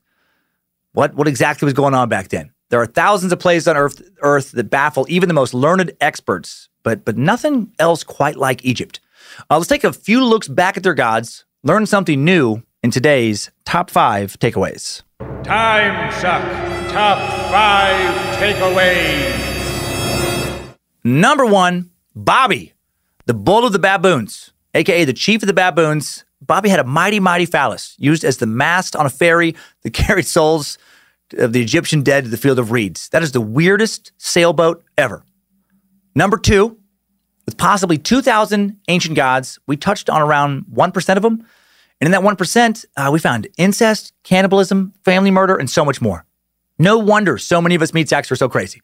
The stories we've been telling for thousands of years are so crazy. Number 3, the ancient Egyptian empire in various forms remained an empire for 30 centuries. The Roman Republic lasted just 500 years or so. The Mongolian Empire lasted around 160 years. The British Empire, largest in the history of the world, lasted as an empire at its height from around 90 years. And really wasn't a true empire for more than 300 years. The United States hasn't even been around for 3 centuries. Imagine 30 centuries. Egypt really was something special. One of the earliest, also one of the longest lasting civilizations in the history of the world. Number 4, Osiris and Nimrod may be the one and the same. Didn't expect that connection to be made today. Number 5, something new, mummies. We didn't really talk much about it today, but mummification, an important part of Egyptian religion. Had to prepare those bodies to travel to the field of reeds. Mummification practiced throughout most of early Egyptian history. The earliest mummies from prehistoric times probably were accidental. By chance, dry sand and air, since Egypt has almost no measurable rainfall, preserved some bodies buried in shallow pits dug into the sand. Then, mummification at some point became an intentional act. Using special processes, the Egyptians removed all moisture from the body, leaving only a dried form that would not easily decay. It was important in their religion to preserve the dead body in a lifelike manner, as lifelike as possible. So successful were they doing that today we can view the mummified body of an Egyptian and have a good idea of what he or she looked like 3,000 years ago. After death, the pharaohs of Egypt usually were mummified and buried in elaborate tombs. Members of the nobility and officials also received the same treatment, occasionally common people. However, the process was a very expensive one, beyond the means of most. For religious reasons, animals also mummified. The sacred bulls from the early dynasties had their own cemetery at Saqqara. Baboons, birds, crocodiles also had great religious significance, sometimes mummified, especially in later dynasties. Over 1 million animal mummies have been found in Egypt overall, many of which are cats. And why? This is all done for the humans, to keep one's souls intact. Remember those 9 components? The ancient Egyptians believed that when someone died, their soul left their body. The soul would then return and be reunited with the body after being buried. However, the soul needed to be able to find and recognize the body in order to live forever. So it needed to look like they looked in life. And all the animals, all the artifacts also buried, all the animals mummified. Well, that was so one's home could be recreated. So they could find their old animal friends, find their old stuff in the Egyptian afterlife. Time Suck Top 5 Takeaways. And that's all for Egypt today. I had a lot of fun with that one. Hope you liked it. I hope I did a better job than on the Greek and the Norse gods. I hope I learned from those. These ones are, man, they're tricky to put together. Hope I did an okay job. Thanks for the continued ratings and reviews. Thanks for letting us know if the show is on the right or wrong path. Much appreciated. Fresh merch in the store, badmagicmerch.com. As always, every week. Awesome Wandering Eyes tee. Much more than tees in the store, if you do want to take a peek over there. And soon we're going to have a whole new chapter coming to the store this summer. The Is We Dumb chapter. Whole new weekly show coming your way. It's going to be on, you're going to have an every Wednesday show. Just some comedy, some escapism. More details and a trailer coming soon. Yeah, buddy. Thank you again to the Time Suck team. Thanks to Queen of Bad Magic, Lindsay Cummins, Reverend Dr. Joe Paisley, Bit Elixir, Logan, and Kate Keith at the Spicy Club, running badmagicmerch.com and the socials. Thanks to the Script Keeper, Zach Flannery. Thanks to all those involved in keeping the Cult of the Curious private Facebook group moderated by the Countess of the Cult, Liz Hernandez, and her all-seeing eyes. Thanks for keeping that page growing and fun. We also have a Discord channel you can link over to from the Time Suck app. The Facebook group, over 20,000 cult members now. So that's pretty fucking cool. That's a nice number. Next week on Time Suck, we're going to take a break from Cannibals and Gods and investigate the amazing story of a truly international man and his son, Bruce and Brandon Lee. It's karate time! Bruce Lee, perhaps one of the greatest martial artists of all time. Definitely one of the most famous, if not the most famous, would be known as the Dragon before his untimely death in 1973 at the age of 33, while his son, who would also die young at only 28, would be known to the world as the Crow. Both men would find fame in Hong Kong, China, America, and elsewhere, staking out their legendary status in nearly every nation worldwide. Bruce was known for his personal philosophy and intense work ethic, became China's most popular action film star, smashing box office records in every movie he'd make. He would also teach Westerners, including Hollywood celebrities, a style of martial arts that he invented with famous clients like Chuck Norris, Kareem Abdul-Jabbar, love that connection, Steve McQueen. Brandon's rise to fame was different, as early on he always seemed to fall under his father's immense shadow. Then in 1994, Brandon had the opportunity to distinguish himself as an acting force in the underground comic book movie that became a huge cult classic, The Crow. He would go on to become he could have gone on to become a big deal in Hollywood, but he was tragically killed in a freak accident on set, forcing the cast and crew to both grieve over their friend and colleague and also finish the movie without their lead actor. The Lee family story is one of unprecedented highs, some of the lowest lows. Some believe the family was cursed. Others believe both men were executed by members of the Chinese mafia. Is that true? Well, join us next week to find out for yourself who were Bruce and Brandon Lee, the Dragon and the Crow. Let's get to some great messages now today, right now on today's Time Sucker Updates. Updates? Get your Time Sucker updates. Our first update is a super cute one. Coming in from Top Shelf Sack, Kick-Ass Dad, Mr. Christopher, who writes, all praise Lord Suckmaster. I discovered your show just a month ago. I've been running through them as fast as I can. Can't get enough. I'm only on episode 60, and it's just the best thing I've heard. I'm your age. I get almost every joke you make. I'm loving it. My 7-year-old son is a Slender Man fan and a fan of all that is creepy. He enjoyed learning the origins of Slender Man in that episode. He's at the age where YouTube people and shows like yours are where the cool people are. I was hoping you could give him a little shout out and say something cool like you always seem to do. It would make him extremely happy to hear his name coming from you on your show. He promises you he will send in a drawing of Slender Man and his version of Bojangles just as soon as he can. Thank you so much for what you do. Know that you've made a little boy happier than you might imagine.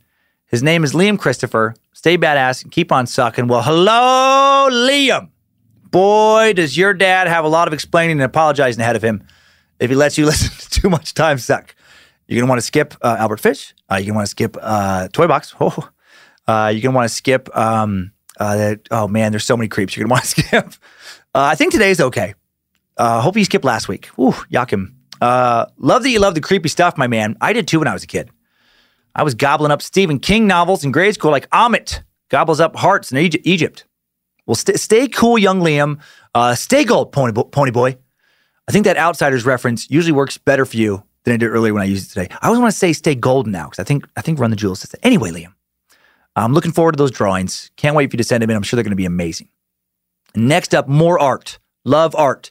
Amazing sucker artist Brian Christensen writes in saying, it would really make my whole year to make a painting specific to one of the podcast's historical events or figures.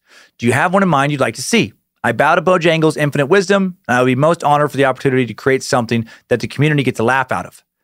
Thanks again for giving me something great to listen to whilst toiling away on my art. And again, during my boring-ass day job, your story is an inspiration to me. I hope to build off that to accomplish my dream of quitting my day job to make art full-time. Your podcast has been a huge help getting me through this gigantic, festering butthole of a year. Oh, well said. And I hope to spread the suck to as many honorable meat sacks as I can. Your friend in curiosity, Brian Christensen. Brian, I hope you got my email. I sent you an email. Your art is awesome. The rest of you meat sacks can check it out at bjc-art.com. bjc-art.com. So good, man. Would love a Nimrod Osiris mashup. I know that's quite a challenge, but I know you kill it. Would love to commemorate the meeting of our God and the old ancient Egyptian god. Would love to see Nimrod in ancient Egyptian pharaoh-like form. So stay curious, keep creating. We'll get through 2020 and hail Nimrod. Zachary Wyckoff's wife got Cummins lawed so hard recently. This kills me. From last week's episode, Zachary writes, "You got my wife. Hell yeah, Suckmaster Deluxe. I'm typing this right now, dying with laughter. My wife and I were just talking to my dad about Yahim sick fuck, and she starts telling him about his arterial-sized dick veins. And I started losing my mind laughing. She took a second, but looked at me and said, God damn it, he got me. I just wanted you to know that after 3 years of sucking that you did it. This is the first for her, and in front of my dad, it makes it even better. You rock. Time suck forever. Your faithful servant, Zach. P.S. My last name is Polish, so suck it. Love it. Love it, Zach. Hate that you're Polish. You and I both know that makes you a real-life monster. But other than that, awesome. I love that she thought that Yahim, that all of his veins from his legs changed and went to feed his copious amounts of semen-producing dick. That same nonsense sent top shelf sack Matt Coffey to the floor and freaked out his coworkers. This made me laugh so hard. Matt writes, Dear Master Sucker, Lucifina's crystal butt plug. Been following your comedy since I first discovered Pandora, and when I heard you had a podcast from your Drinking Bros interview, I was quickly hooked. Been trying to spread the suck for about a year now. I'm usually better at sniffing out when your fun facts turn into bullshit, but this episode got me good. I was listening to your Yahim Kroll episode this Tuesday at work. When I got to your detour on his leg problems, I busted out laughing. My warehouse coworkers turned to stare at me, and courtesy dictated that I turn off my headphones before you said that none of it was true, and explained it to them. All I could gasp out between giggles was something like, there's a serial killer, cannibalist rapist, jerked off so much. It changed the circulation in his legs. Couldn't walk straight. Jerked himself into a permanent limp. That'll get you some weird looks. It didn't help that you followed up with his main vein being the size of a major artery. I was almost rolling in the ground. Also didn't help that apparently I laughed like a cartoon villain. Even more weird looks. Then you had to ruin it by saying it was all bullshit. Can you imagine a world where there is a visual indicator of chronic masturbation? You see some dude limping around with shifty eyes and chiclet teeth and think, yeah, that dude chokes chicken way too much. But no such luck. Ended up having to let everyone within hearing distance know that I was cackling at something fake, so now I'm a liar as well as a psycho. My pristine reputation as the gentleman of the warehouse is now tarnished. So thank you for that. And thought you'd enjoy this. I was taking a 2-week anti-terrorism course in Kuwait one time when one of the instructors let it slip that he used to be Timothy McVeigh's prison guard. Yeah, you read that right. The classroom's collective reaction was, wait, what? And you know what he said about McVeigh? Not a fucking thing. It was basically, back when I used to be Timothy McVeigh's prison guard. What? Yeah, back in 99. So anyway, the common types of homemade explosives are, and that was it. That was all we could get out of him. So your episode on him helped me put to rest what was previously a mystery wrapped in an enigma taco. Thanks for that too. Love what you do. Makes the long hours go by a lot quicker. You may not remember, but your constant Michael McDonalding also helped me laugh my way through a pretty scary surgery. But aren't all vasectomies scary? Oh, that's right. Sorry for the short email. Keep on sucking, Matt. Love it, Matt. Fantastic message. Wouldn't change a thing. 3 out of 5 stars. Crazy about McVeigh's prison guard. Yeah, you'd think he'd have some stories there, right? And also, thank you for your service. Hail Nimrod. Hail Nimrod. I'm glad things worked out with your balls.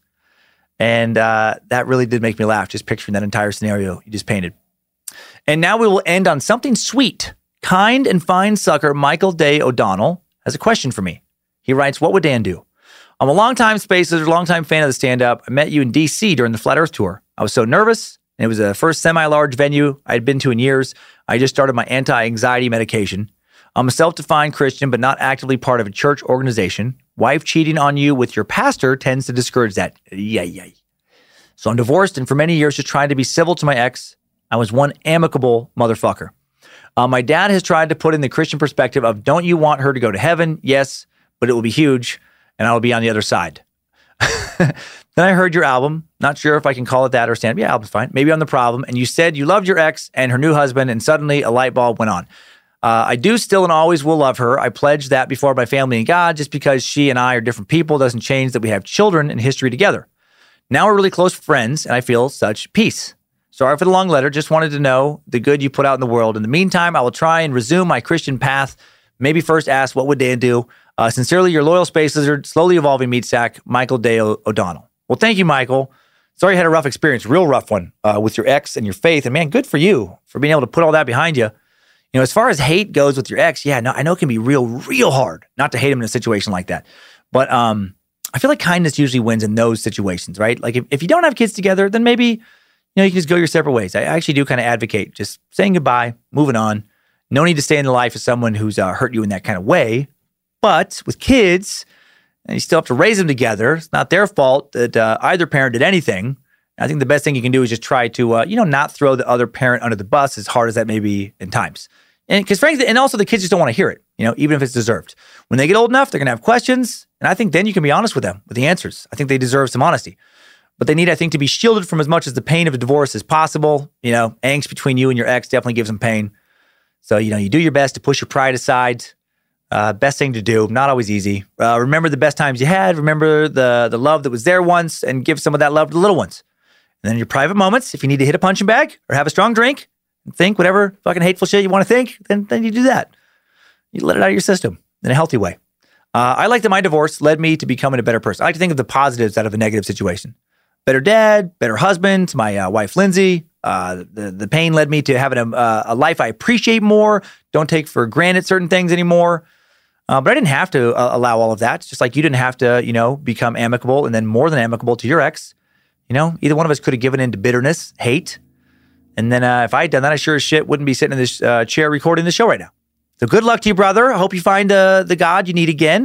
And if that God is Jesus, then peace be with you and praise Jesus. And thanks for your messages, everyone, in today's Time Sucker Updates.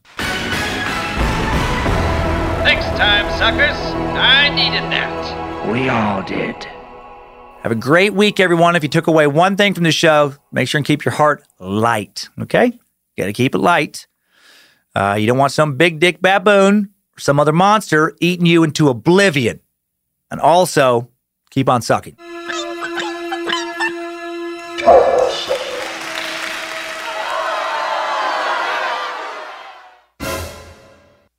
So, we knew it's a boat. Yeah. We know that we have. Got to take them to the field of the reeds. And the souls and stuff are in the boat? The souls come in the boat. The souls are in the boat. What's the weight capacity of one soul, though? It's real light, because they're light. That's why they got there. Okay. So you can fit a lot. You can fit a lot of souls. Okay. I don't know. Like a couple tons of souls. Couple tons of souls. Okay. And then we have the baboon. Yeah, the baboon's got to take them to because they can't just, they can't walk to the field of reeds. There's like some water, so they got to get there ferry wise. But even with light souls, you have a couple tons of them. Yep. That dick, it's got to be. How much blood is in this baboon? Because that penis has to be able to steer around tons. Yeah. It's got to be a really big dick. The dick has to be bigger than the baboon. Okay, so you're thinking like a 100-to-1 ratio. Oh, the baboon's he's like an ant, and his dick is like an elephant. I ran out of page. I was drawn. I need more pages for it. Well, we got to get it worked out because we got to move on to the chisel next. Okay, I see how this makes sense though. Right. I mean that. How else are you gonna get to heaven? You don't. If you don't have a big dick baboon, what? Problem solved. Everybody in your crew identifies as either Big Mac Burger, McNuggets, or McCrispy Sandwich, but you're the Filet-O-Fish Sandwich all day. That crispy fish, that savory tartar sauce, that melty cheese, that pillowy bun. Yeah, you get it.